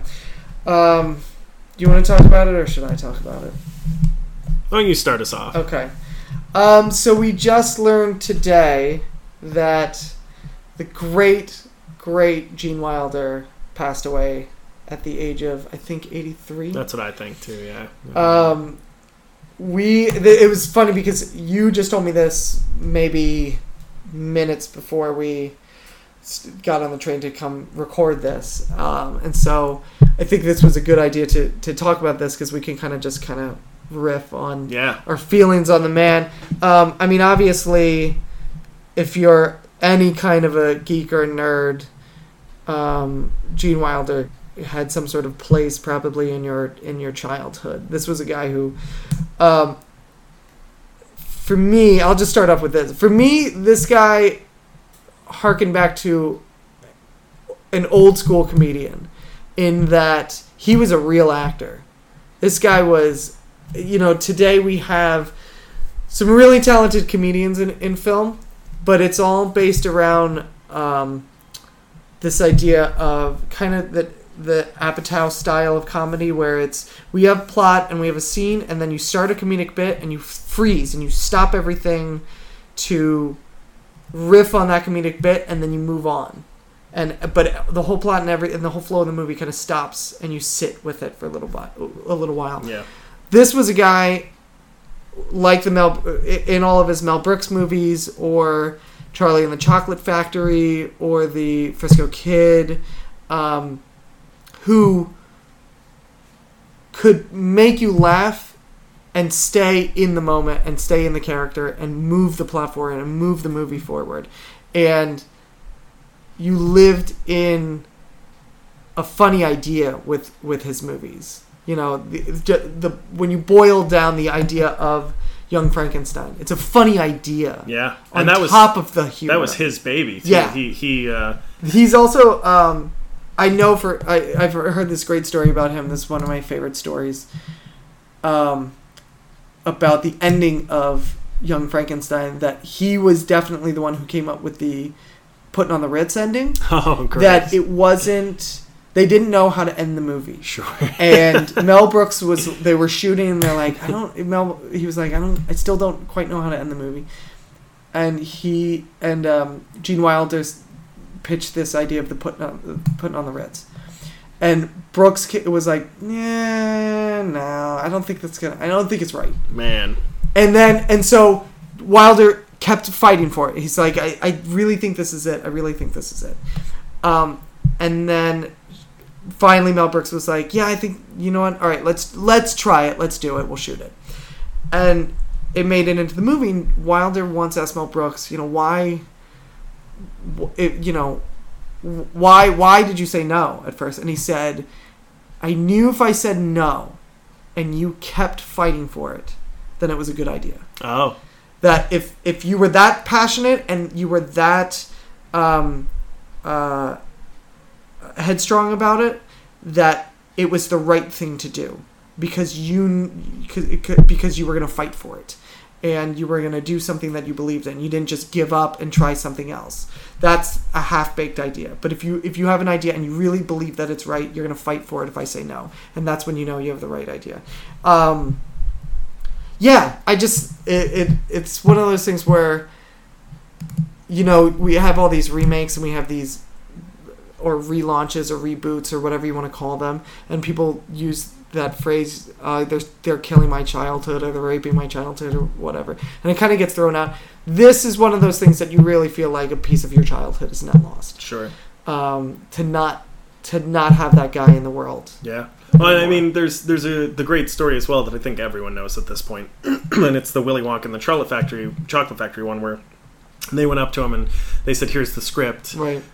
We'd like you to play Willy Wonka. And he read the script and got back to them and he said, I like the script and I'd really like to do it, but there's one condition. Right. And it's that when I first come out, I have to be walking with a cane. Yep. And then the cane gets stuck in the ground. And then I'll take a couple steps and people will think, oh no, he lost his cane. And then I'll do a somersault and they'll see that it was all a sham. And they were like, I don't know about this. Can you back that up with anything? And he said, well, from then on, no one knows what I'm capable of doing. You'll never trust him, and you'll never know if he's telling the truth or not. Right. Yeah, he just had he had one of those comedic instincts. And it wasn't that he just had a comedic instinct about how to tell a joke, which he did. Yeah. But he had genuinely just funny ideas, just scenarios that were funny, but also organic. Did he do stand-up? No, he didn't. He was his first movie, actually... I need to back it up. His first movie that was released was The Producers. Are you sure? But the first movie that he shot was Bonnie and Clyde. Okay. I was going to say, he looks much younger in that. No, that's why. Bonnie and Clyde, if I'm remembering this correctly, and I could totally be wrong, but I'm pretty sure I'm right, is that he shot Bonnie and Clyde. And he only did it? Yeah. He's the one who killed him? He did, and that's really what we need Plot to be focusing twist. on. No, he shot he's only in one scene. Is it one scene? No. He's only in a few scenes. He's a very minor part, but he's in many scenes. Is he in many scenes? Yeah, they pick him up and he comes along with them for a long time. I know that. Okay, I will confess I've never seen this movie. I just know he's great in it. He's a smaller part in it. He plays Gene. Nice. Yeah, it's his character. And it's actually kind of a more dramatic role. It's not funny at all. Yeah. And he shot Bonnie and Clyde first. Stop using that phrasing. He shot the movie he shot his scenes for Bonnie and Clyde first, and then went on and shot the movie The Producers. I'm trying to choose my words for you. Shot the movie The Producers, and the movie for The Producers came out first, and Bonnie and Clyde came out second, even though he had shot them in the reverse order. Sure. So it's kind of interesting to see that movie see Bonnie and Clyde when it first came out, because The Producers had already been a big hit, and this guy launched onto the scene. Yeah. And then he's in this movie, and he's, like I said, he's a small part. He's in many scenes, but he's a small part. Yeah, he's very minor. Which then made him one of the because of that order. It actually made him one of the few people to have a film introduction that garnered him an Academy Award nomination. Sure. Because he was nominated for The Producers. That's right. So it's him, it's Peter O'Toole, Jennifer Hudson, the chick from Precious. Like, there's a whole Edward Norton. There's maybe, I think there's under 10 people. Yeah, wow. That first film out of the gate, brilliance. And it's amazing. I mean, you watch that performance in The Producers, and it is just... It's just energy, just forward. Well, his spouting forward. His first two movies as well really show you that comedy and drama, there is no difference. There's a slight difference. Yeah, and that's the thing, is that for him, and that's what made him and a lot of his actors of his generation and the comedians of his generation, is that they both came from the same place. And then when you needed to make it funny, you added something to it. But it still came from a very organic place of, like, this is what the scene is, this is what I'm doing. Yeah. And we're going to add on to that. Not, this is what the scene is, we could do this funny bit right here, let's stop and we'll do this funny bit and then we'll move on with the rest of the scene. It's just, it is one of those things that you hear about it and it just, like, kind of rocks you back. His nephew released an official statement. It says, we understand for all the emotional and physical challenges this situation presented, we have been among the lucky ones. He died of Alzheimer's, side note. This illness, unlike in so many cases, never stole his ability to recognize those that were closest to him, nor took command of his central, gentle, life-affirming core personality. The decision to wait until this time to disclose his condition wasn't vanity, but more so that the countless young children that would smile or call out to him, "There's Willy Wonka," would not have to be then exposed to an adult referencing illness or trouble and causing delight to travel to worry, disappointment, or confusion. He simply couldn't bear the idea of one less smile in the world. He continued to enjoy art, music, and kissing with his leading lady of the last 25 years, Karen. He danced down a church aisle at a wedding as parent of the groom and ring bearer, held countless afternoon movie western marathons, and delighted in the company of beloved ones. Yeah, he was one of those guys who was just a stand-up guy. Yeah. You know, just solid actor, solid guy. I've never heard a really bad thing said about him. Yeah, no. I mean, he's usually the one who... I mean, not as bad-mouthing people by any means, but I know his work with Richard Pryor was certainly a challenging one. Right. But admittedly, that was during a challenging time in Pryor's life. Yes. And so he was dealing... But there's a great interview... I forget if it's an interview or a series of interviews between him and Alec Baldwin. Oh. That I don't know if it's made it on YouTube. It was done... maybe 10, 12 years ago or so. All right. That's really fascinating to watch, that he just kind of goes through his entire career. That's worth it.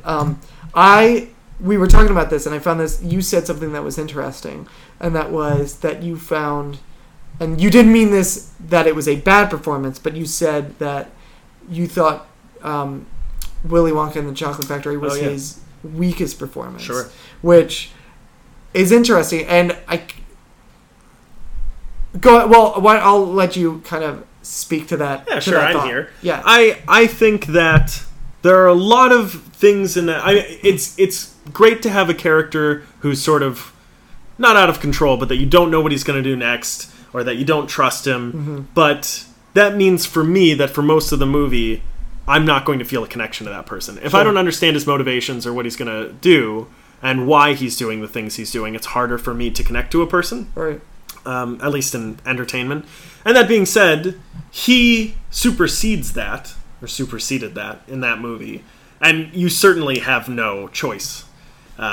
He breaks the rules in the way that Picasso became a master painter, right? And then immediately said, "Okay, now what am I going to do that's different from everyone else?" So in that movie, he goes against the grain, and it works. It clearly works for him. But I think I find much more attachment to his characters in Blazing Saddles and Young Frankenstein, and even the Frisco Kid, which we were talking about before the cast as well, with Harrison Ford, where Gene Wilder plays a rabbi from Poland who's just trying to make his way, I think, to California, but he lands in New York. They tell him it's going to Cal, or he says, "Is this going to California?" And they say, "Well, it's going to New York." And he says, "Is that close?" And they say, "Pretty close." And they're like, "Oh," he's like, "Okay." And then he spends the rest of the movie trying to make it from New York to California in the Old West. Right. It's pretty great. Yeah, it's well, I think what I loved about him was that every performance you saw, he had that ability to go to highs and lows that would just draw you in. Yeah. You know, when he went low, when he went quiet, he had that voice that was so sensitive. Sure. That there's the great joke in Blazing Saddles that we were talking. I mean, everybody in the next couple of days are going to easily be going, "Oh, there's one in Blazing Saddles, or there's that one in Young Frankenstein." So there's that one in Blazing Saddles that we were just talking about, the Are We Dead? Or, Are We Awake? Awake. Are We Awake? I don't know. I don't know. Are We Black? But just the way that he could just take it down, all the way down to just this tiny simmer of a performance, but get the most laugh out of that was always which was great, because then when he inevitably exploded in some other scene, he had that great voice that just was manic and would just take it.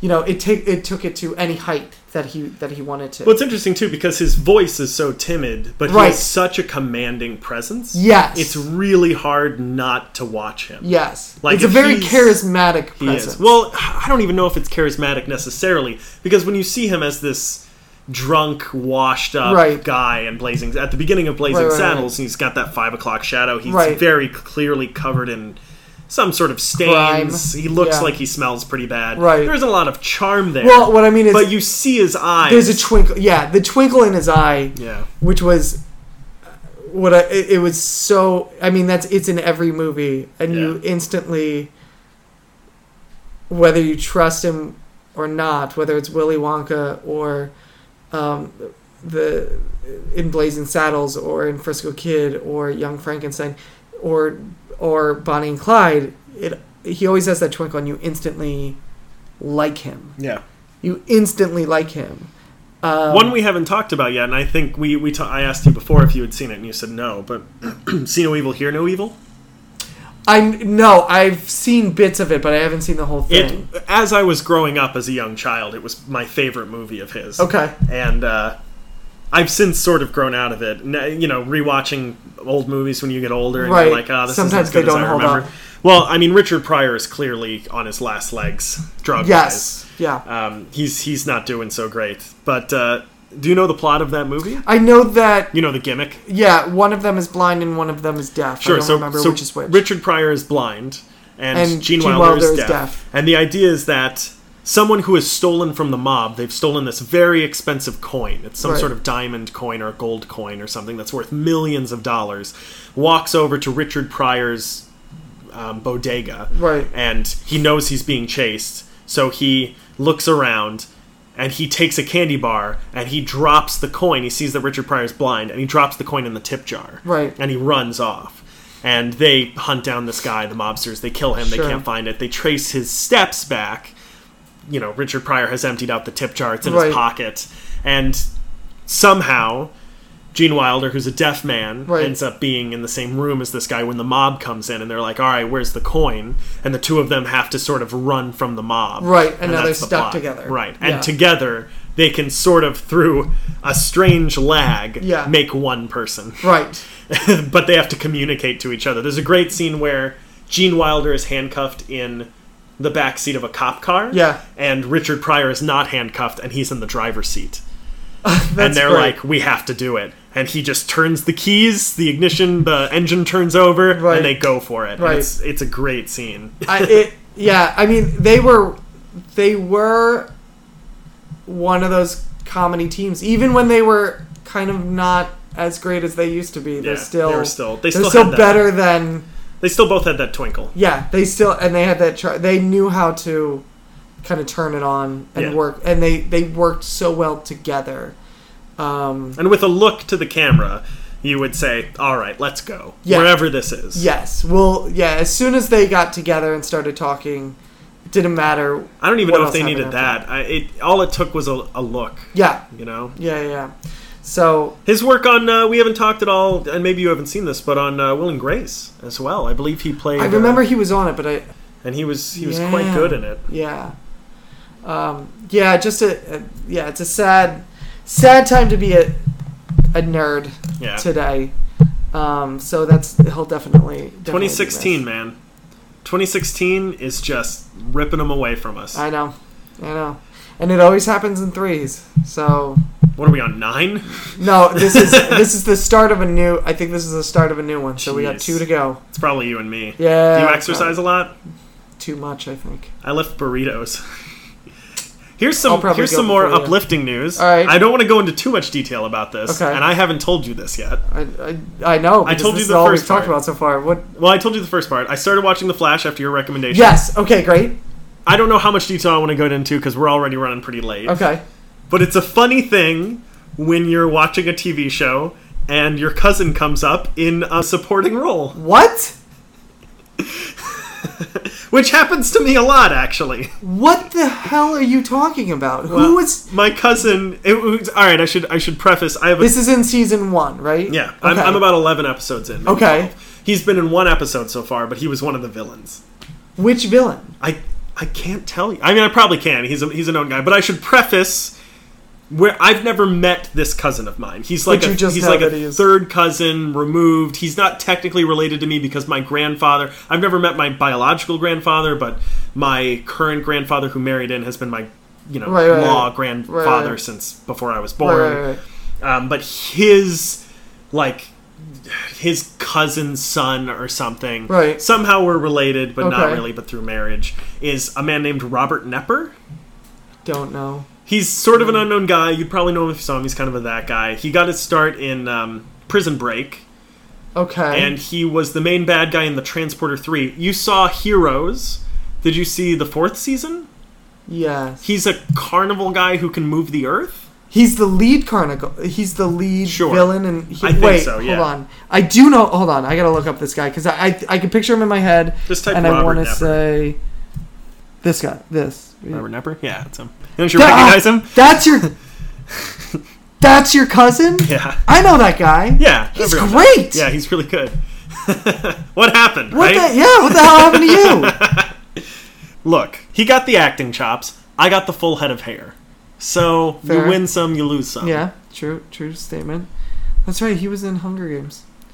What? Oh, yeah, he died in like 10 seconds. But my girlfriend and I... Oh, he was the Clock King. Yes. But my girlfriend and I went to see the Hunger Games, and about, 30 minutes in, I was like, oh, that's my cousin. Oh, he's dead. Robert Nepper was in the Hunger Games with Donald Sutherland. Oh, Jesus. Who was in JFK with Kevin Bacon. You just oh, fucking A. Alright, fine. Did he die in Flash? No. They didn't. He's Iris shot him in the leg. And then the police took him away. He's actually also an Arrow as well. He plays the Clock King, which is one of the more famous second tier rogues in the DCU. Well, one other thing I was going to say too about Flash, and just very quickly, is that you said I didn't need to watch Arrow, but there are a few episodes so far that I've been I have no idea what's going on. Oh yeah, I guess because it does spin off from Arrow. Like this Felicity person comes in, and they evidently have a whole history. Yeah, she's been in like 3 episodes, and I'm like, who the fuck are you? She leaves. Yeah, I can fill you in on stuff. Cool. Since we're talking about the Flash, let's go on to reading assignments. So you brought up the Flash. I gave you Flashpoint, which is what they are. Sorry, I kind of spoiled. Spoiler alert. That's what they're continuing the season 3 of Flash. It's not really a spoiler since I've read it now. No, I meant that season 3 of Flash picks up Flashpoint. Sure, but you said that's where this starts, right? So I don't really know. No, I'm not saying spoiler for season 3. I'm saying spoiler for season 2. Right, but it's still if it picks up. Listen, I'm doing my duty. All right. Okay, I'm doing my duty to say spoiler alert. If you want to take it, take it. If you don't, you don't. I feel like everyone's gonna just fast forward to the end of every episode of the podcast where we inevitably just start fighting with each other like an old married couple. Here's the thing: it happens. Not usually at the end. It actually happens usually in the middle. Like last one, it was in the middle of Suicide Squad. Yeah. We started fighting about Hawkeye. That's true. Okay, so you read Flashpoint. Mm-hmm. What your thoughts? I really liked it. Excellent. Moving on. I liked it quite a bit. Yeah.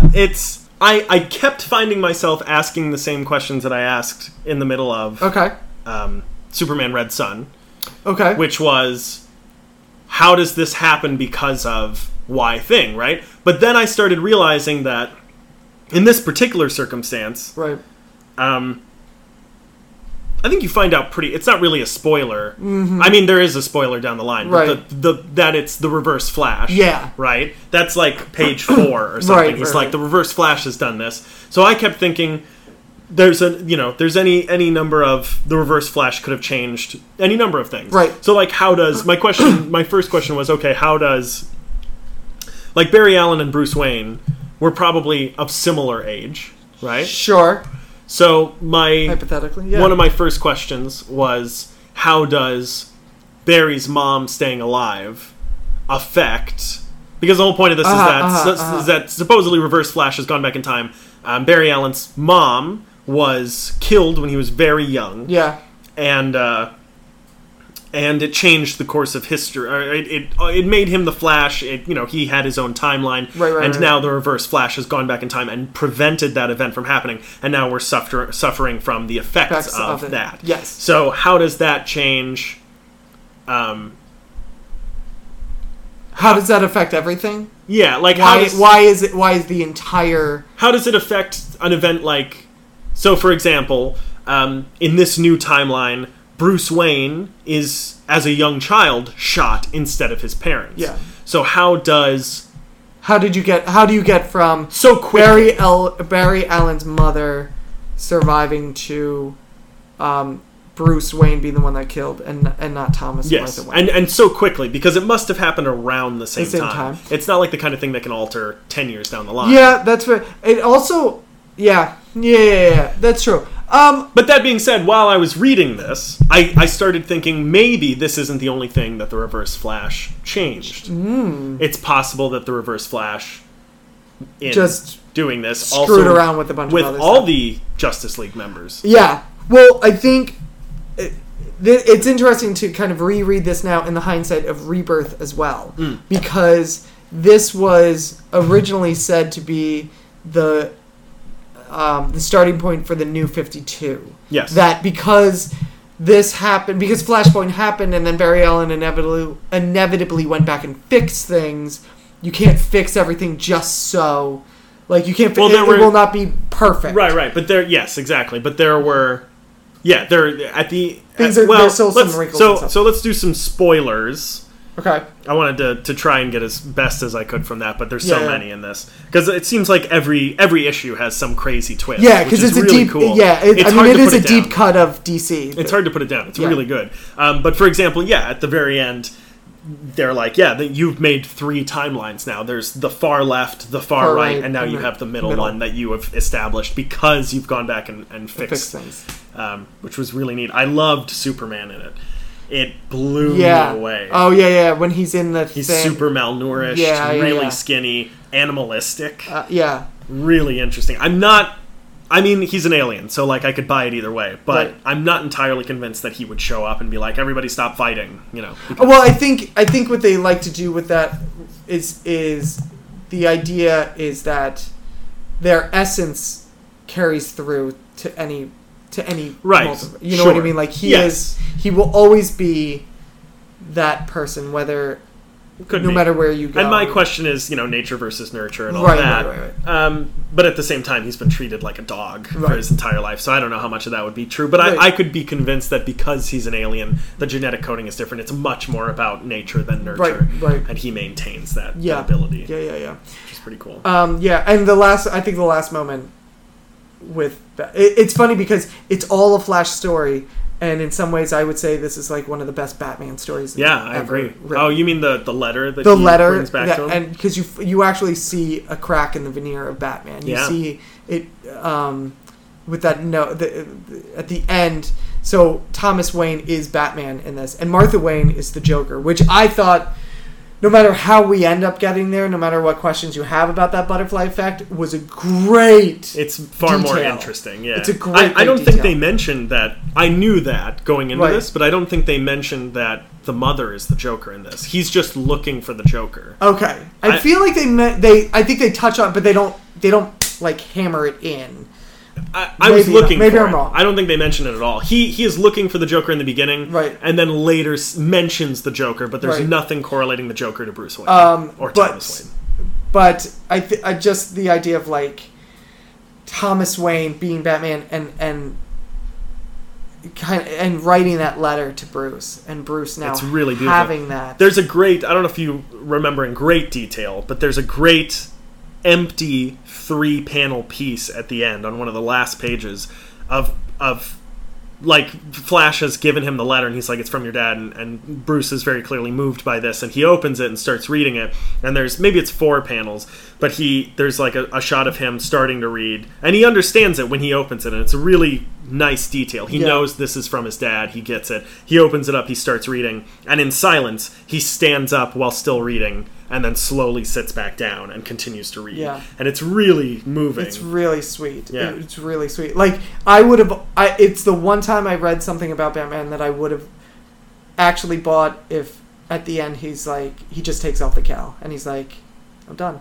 Like, you know what I mean? Like, yeah, you can see that. Because the whole idea... He's got what he wants. Yeah, the whole idea is he's trying to avenge his parents' death, and...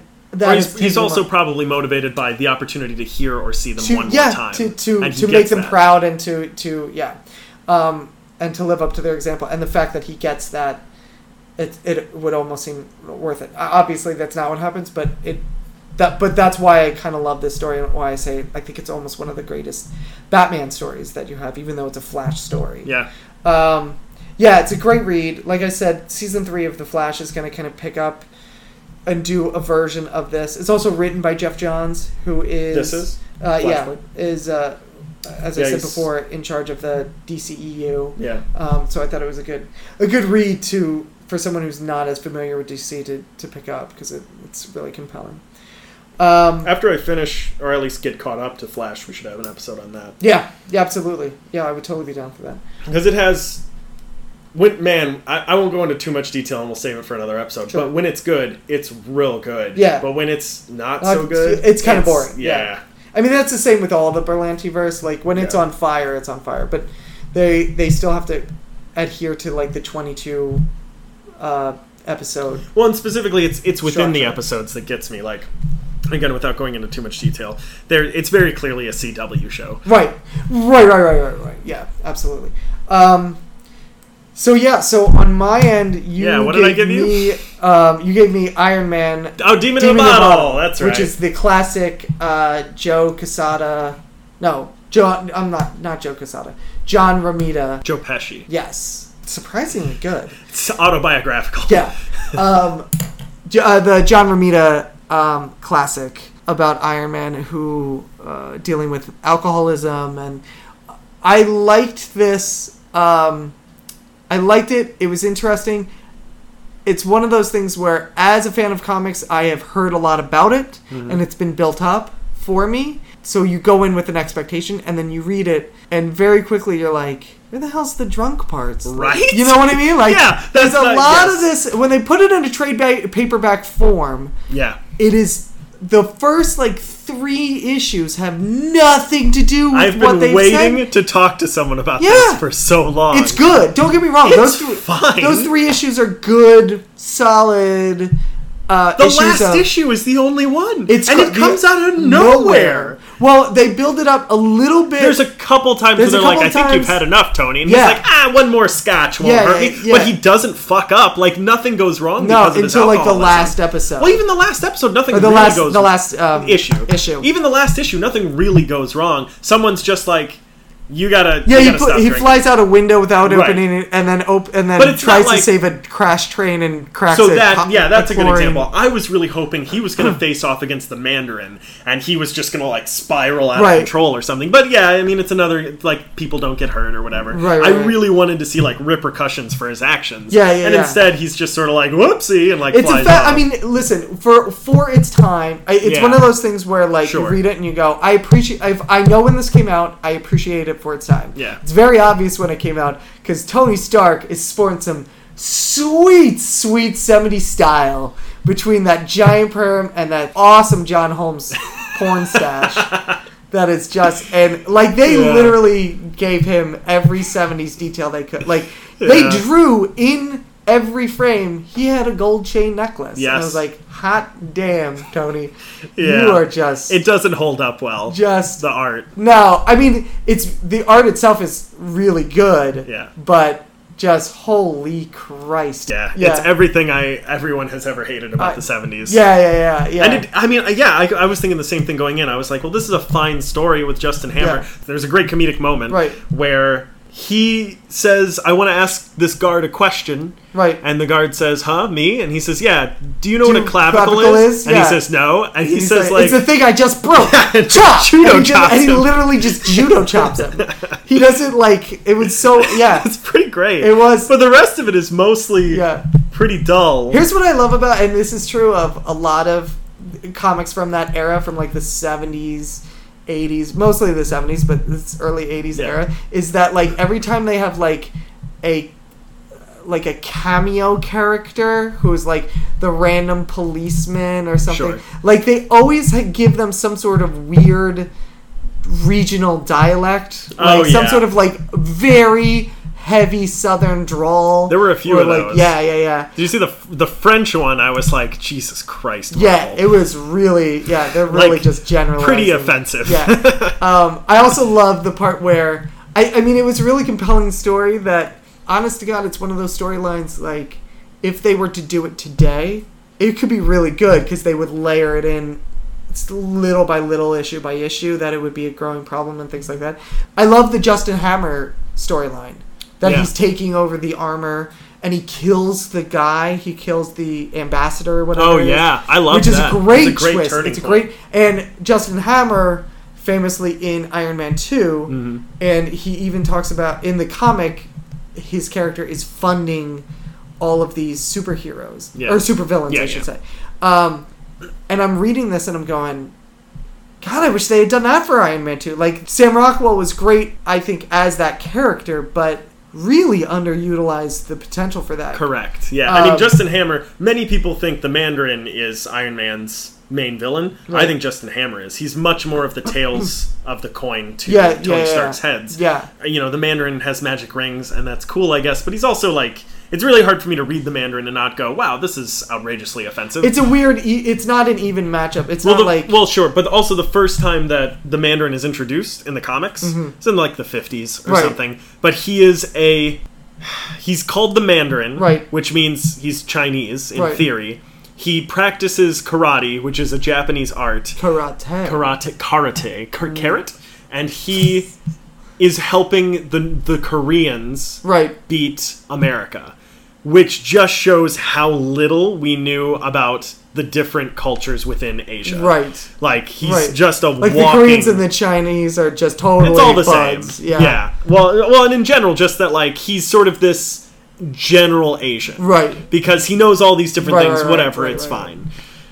Which is... it's hard for me to get Whereas past. Justin Hammer, you build a character that, literally comes... Not literally, but almost comes out and says... Like, I'm your doppelganger. Like, I'm the flip side of you. I'm also an industrialist. I'm a millionaire, and I fund villains instead of heroes. Yeah. Yeah. He's a much more interesting character. So, yeah, there were portions of this where... I mean, it was kind of fun to read because you could still feel the Stan Lee slight influence of this could be someone's first comic. That was always Stan Lee's thing. So, like, the first page or two was always a sum up of what just happened in the last comic. And you're just like, I got it. I did that. Like, flip through. To go back to what you were saying about them adding in sort of the alcohol idea, the alcoholism arc. Right. There was a theory that the PTSD that Tony Stark experiences in Iron Man 3 was going to lead to an alcohol addiction. Right. And that he was going to have to combat both of those things at once. And instead, they both just kind of disappeared. I don't think he's had a drink since Iron Man 1, like 2 or 3. Yeah, not really. Avengers, he did. I remember him pouring scotch while he was waiting for his suit to boot up or something.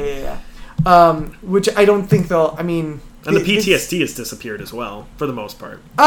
You could say that it's influencing his actions. That's the thing, is I think there was an immediate... You do it for one movie where it's like clearly an immediate thing, and then you layer it in as a receding... Yeah. I actually like it better now, if that's the case, but they really layered on a thick layer where he's like having panic attacks and stuff, and in the third Iron Man. And it's really hard to watch for a number of reasons, but mostly because it's... I can't speak on behalf of people who have panic attacks or PTSD, but I get the feeling that it's a much more subtle, I'm trying to live my life day to day sort of experience.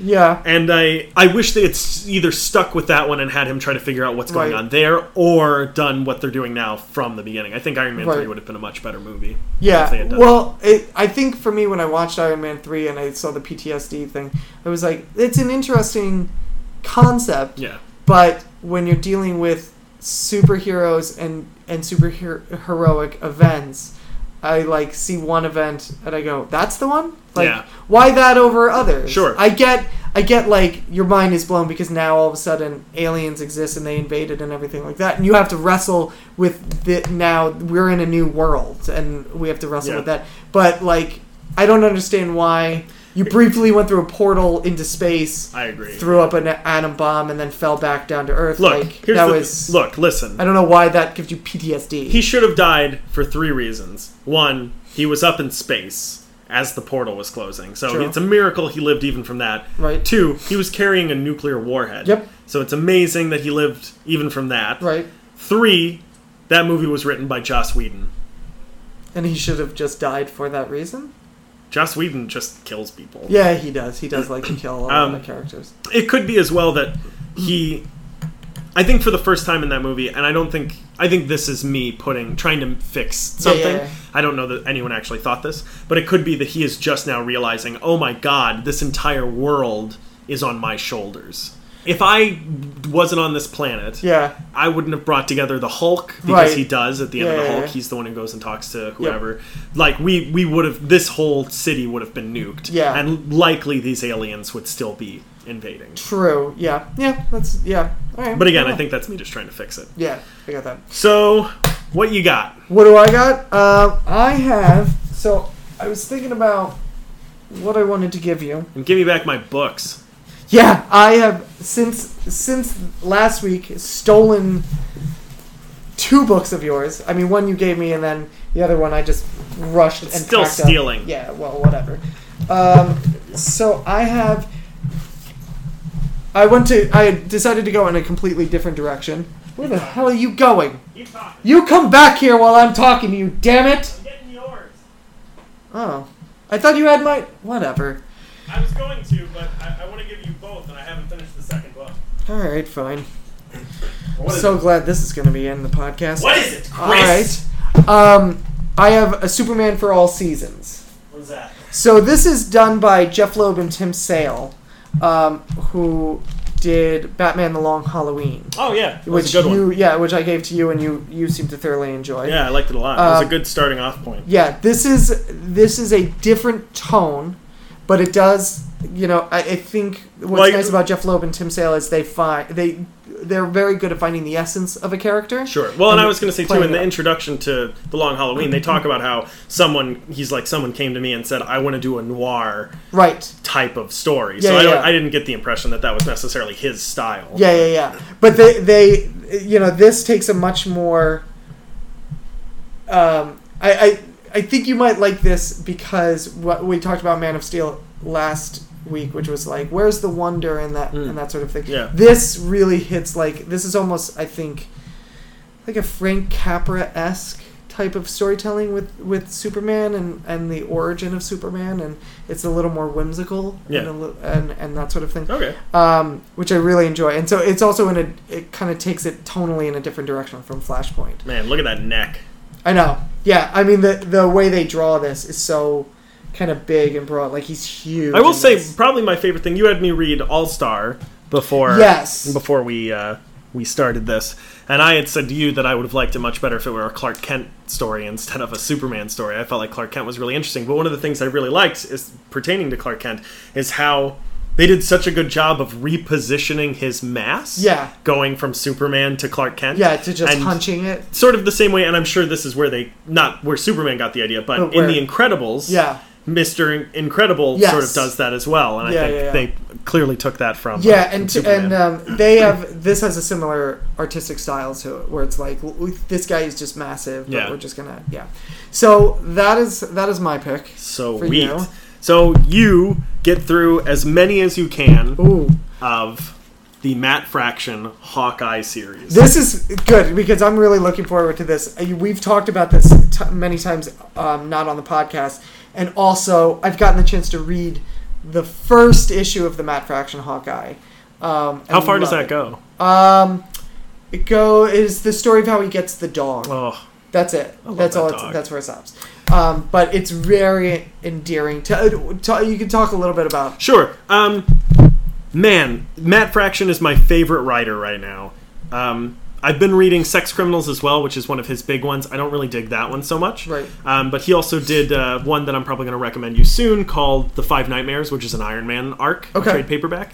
It's one that's coming in the mail. It's the one I talked about last week that I'm waiting on to get a P-less one. Oh, sure. One without the P. Oh, yeah. So Hawkeye, My Life as a Weapon, or I think they all have different names. Little Hits, LA Women, Rio Bravo. This is a story of a guy. And he's just a guy who can shoot things really well. Yeah. Sometimes it's a penny. Sometimes he's throwing a knife. Sometimes it's a bow and arrow. In fact, the opening line, which is one of my favorite opening lines, is, okay, this looks bad. You cowboy around with the Avengers some. Guy's got, what? Armor, magic, superpowers, super strength, shrink dust, grow rays, magic, healing factors. I'm an orphan raised by carnies, fighting with a stick and a string from the Paleolithic era. So when I say this looks bad, I promise you it feels worse. And it's really interesting. It's a story of him and his sort of sidekick, Kate Bishop, and it's them on their days off. Right. There's a lot of stuff with his building gets purchased for, I think, demolition by a Russian mob, and he has to try to buy it back, and they don't want money, so he's got to figure out what to do with that and how to get that back. In the meantime, he's trying to care for this dog as well. And one of the things that this does really well is it introduces new mediums. Right. So there's a whole section where Hawkeye is deaf. Oh. And this is told from Hawkeye's perspective. So you hear what he hears. So there's no words. Right. Yeah. And they don't hold your hand. His brother is in that as well. Right. And they teach you, they speak in sign language. Right. And they don't tell you what they're saying. Right. You have to figure it out. Right. So I like downloaded a cheat sheet that I kept on my phone in case I needed to know what they were saying. There's whole conversations that happen. There's a whole part of this story that is told from the perspective of the dog. And you see the speech bubbles that are like squiggle, squiggle, squiggle food, squiggle, squiggle, squiggle bed, squiggle, squiggle walk, squiggle, squiggle car. Right. It's the words that a dog would pick up. Yeah. You know? And there's a whole section as well where he falls asleep and has a dream, and he's dreaming as his dreams appear to be as a Christmas cartoon special. It's this weird, wild ride that is so well written. Huh. And maybe I'm building it up too much. I hope it doesn't ruin it for you. I mean, like I said, I've read the first issue, and you've talked about it a lot to me before and said you really liked it, and the first issue kind of backed up what you said. It is really, really amazing. So this is a read that I'm really looking forward to. In my opinion, the fourth book sort of peters out, but it's still Fraction. It's still got his essence. Right. And I think those are the only 4. Those are at least the first 4 in the Hawkeye series, and those 4 are written by Matt Fraction. I think I know the 5th one isn't. I think the 6th one isn't. Right. I don't know that he ever came back to it. But Right. It's real awesome. Good. Yep. Cool. That's gonna do it for this week of the mini lunch break. That's 2 down and 2 to go. How long until my parole is up? I don't know. But you wear that ankle bracelet really well, I gotta say. Thank you. Yeah, no worries. It's very slimming. I received also, we could do this on the show, Ooh. I received a package, some sort of trade paperback. I don't know what it is, but I'm going to Oh. open it up. Oh, it's the 5 Nightmares. It's the one we were just talking about, so that's good. This is compelling stuff right here. Listening to... I want to reread this before I give it back to you, Wow, too. you in 2 seconds just ruined the quality used. of it. It was not me. Yeah, sure.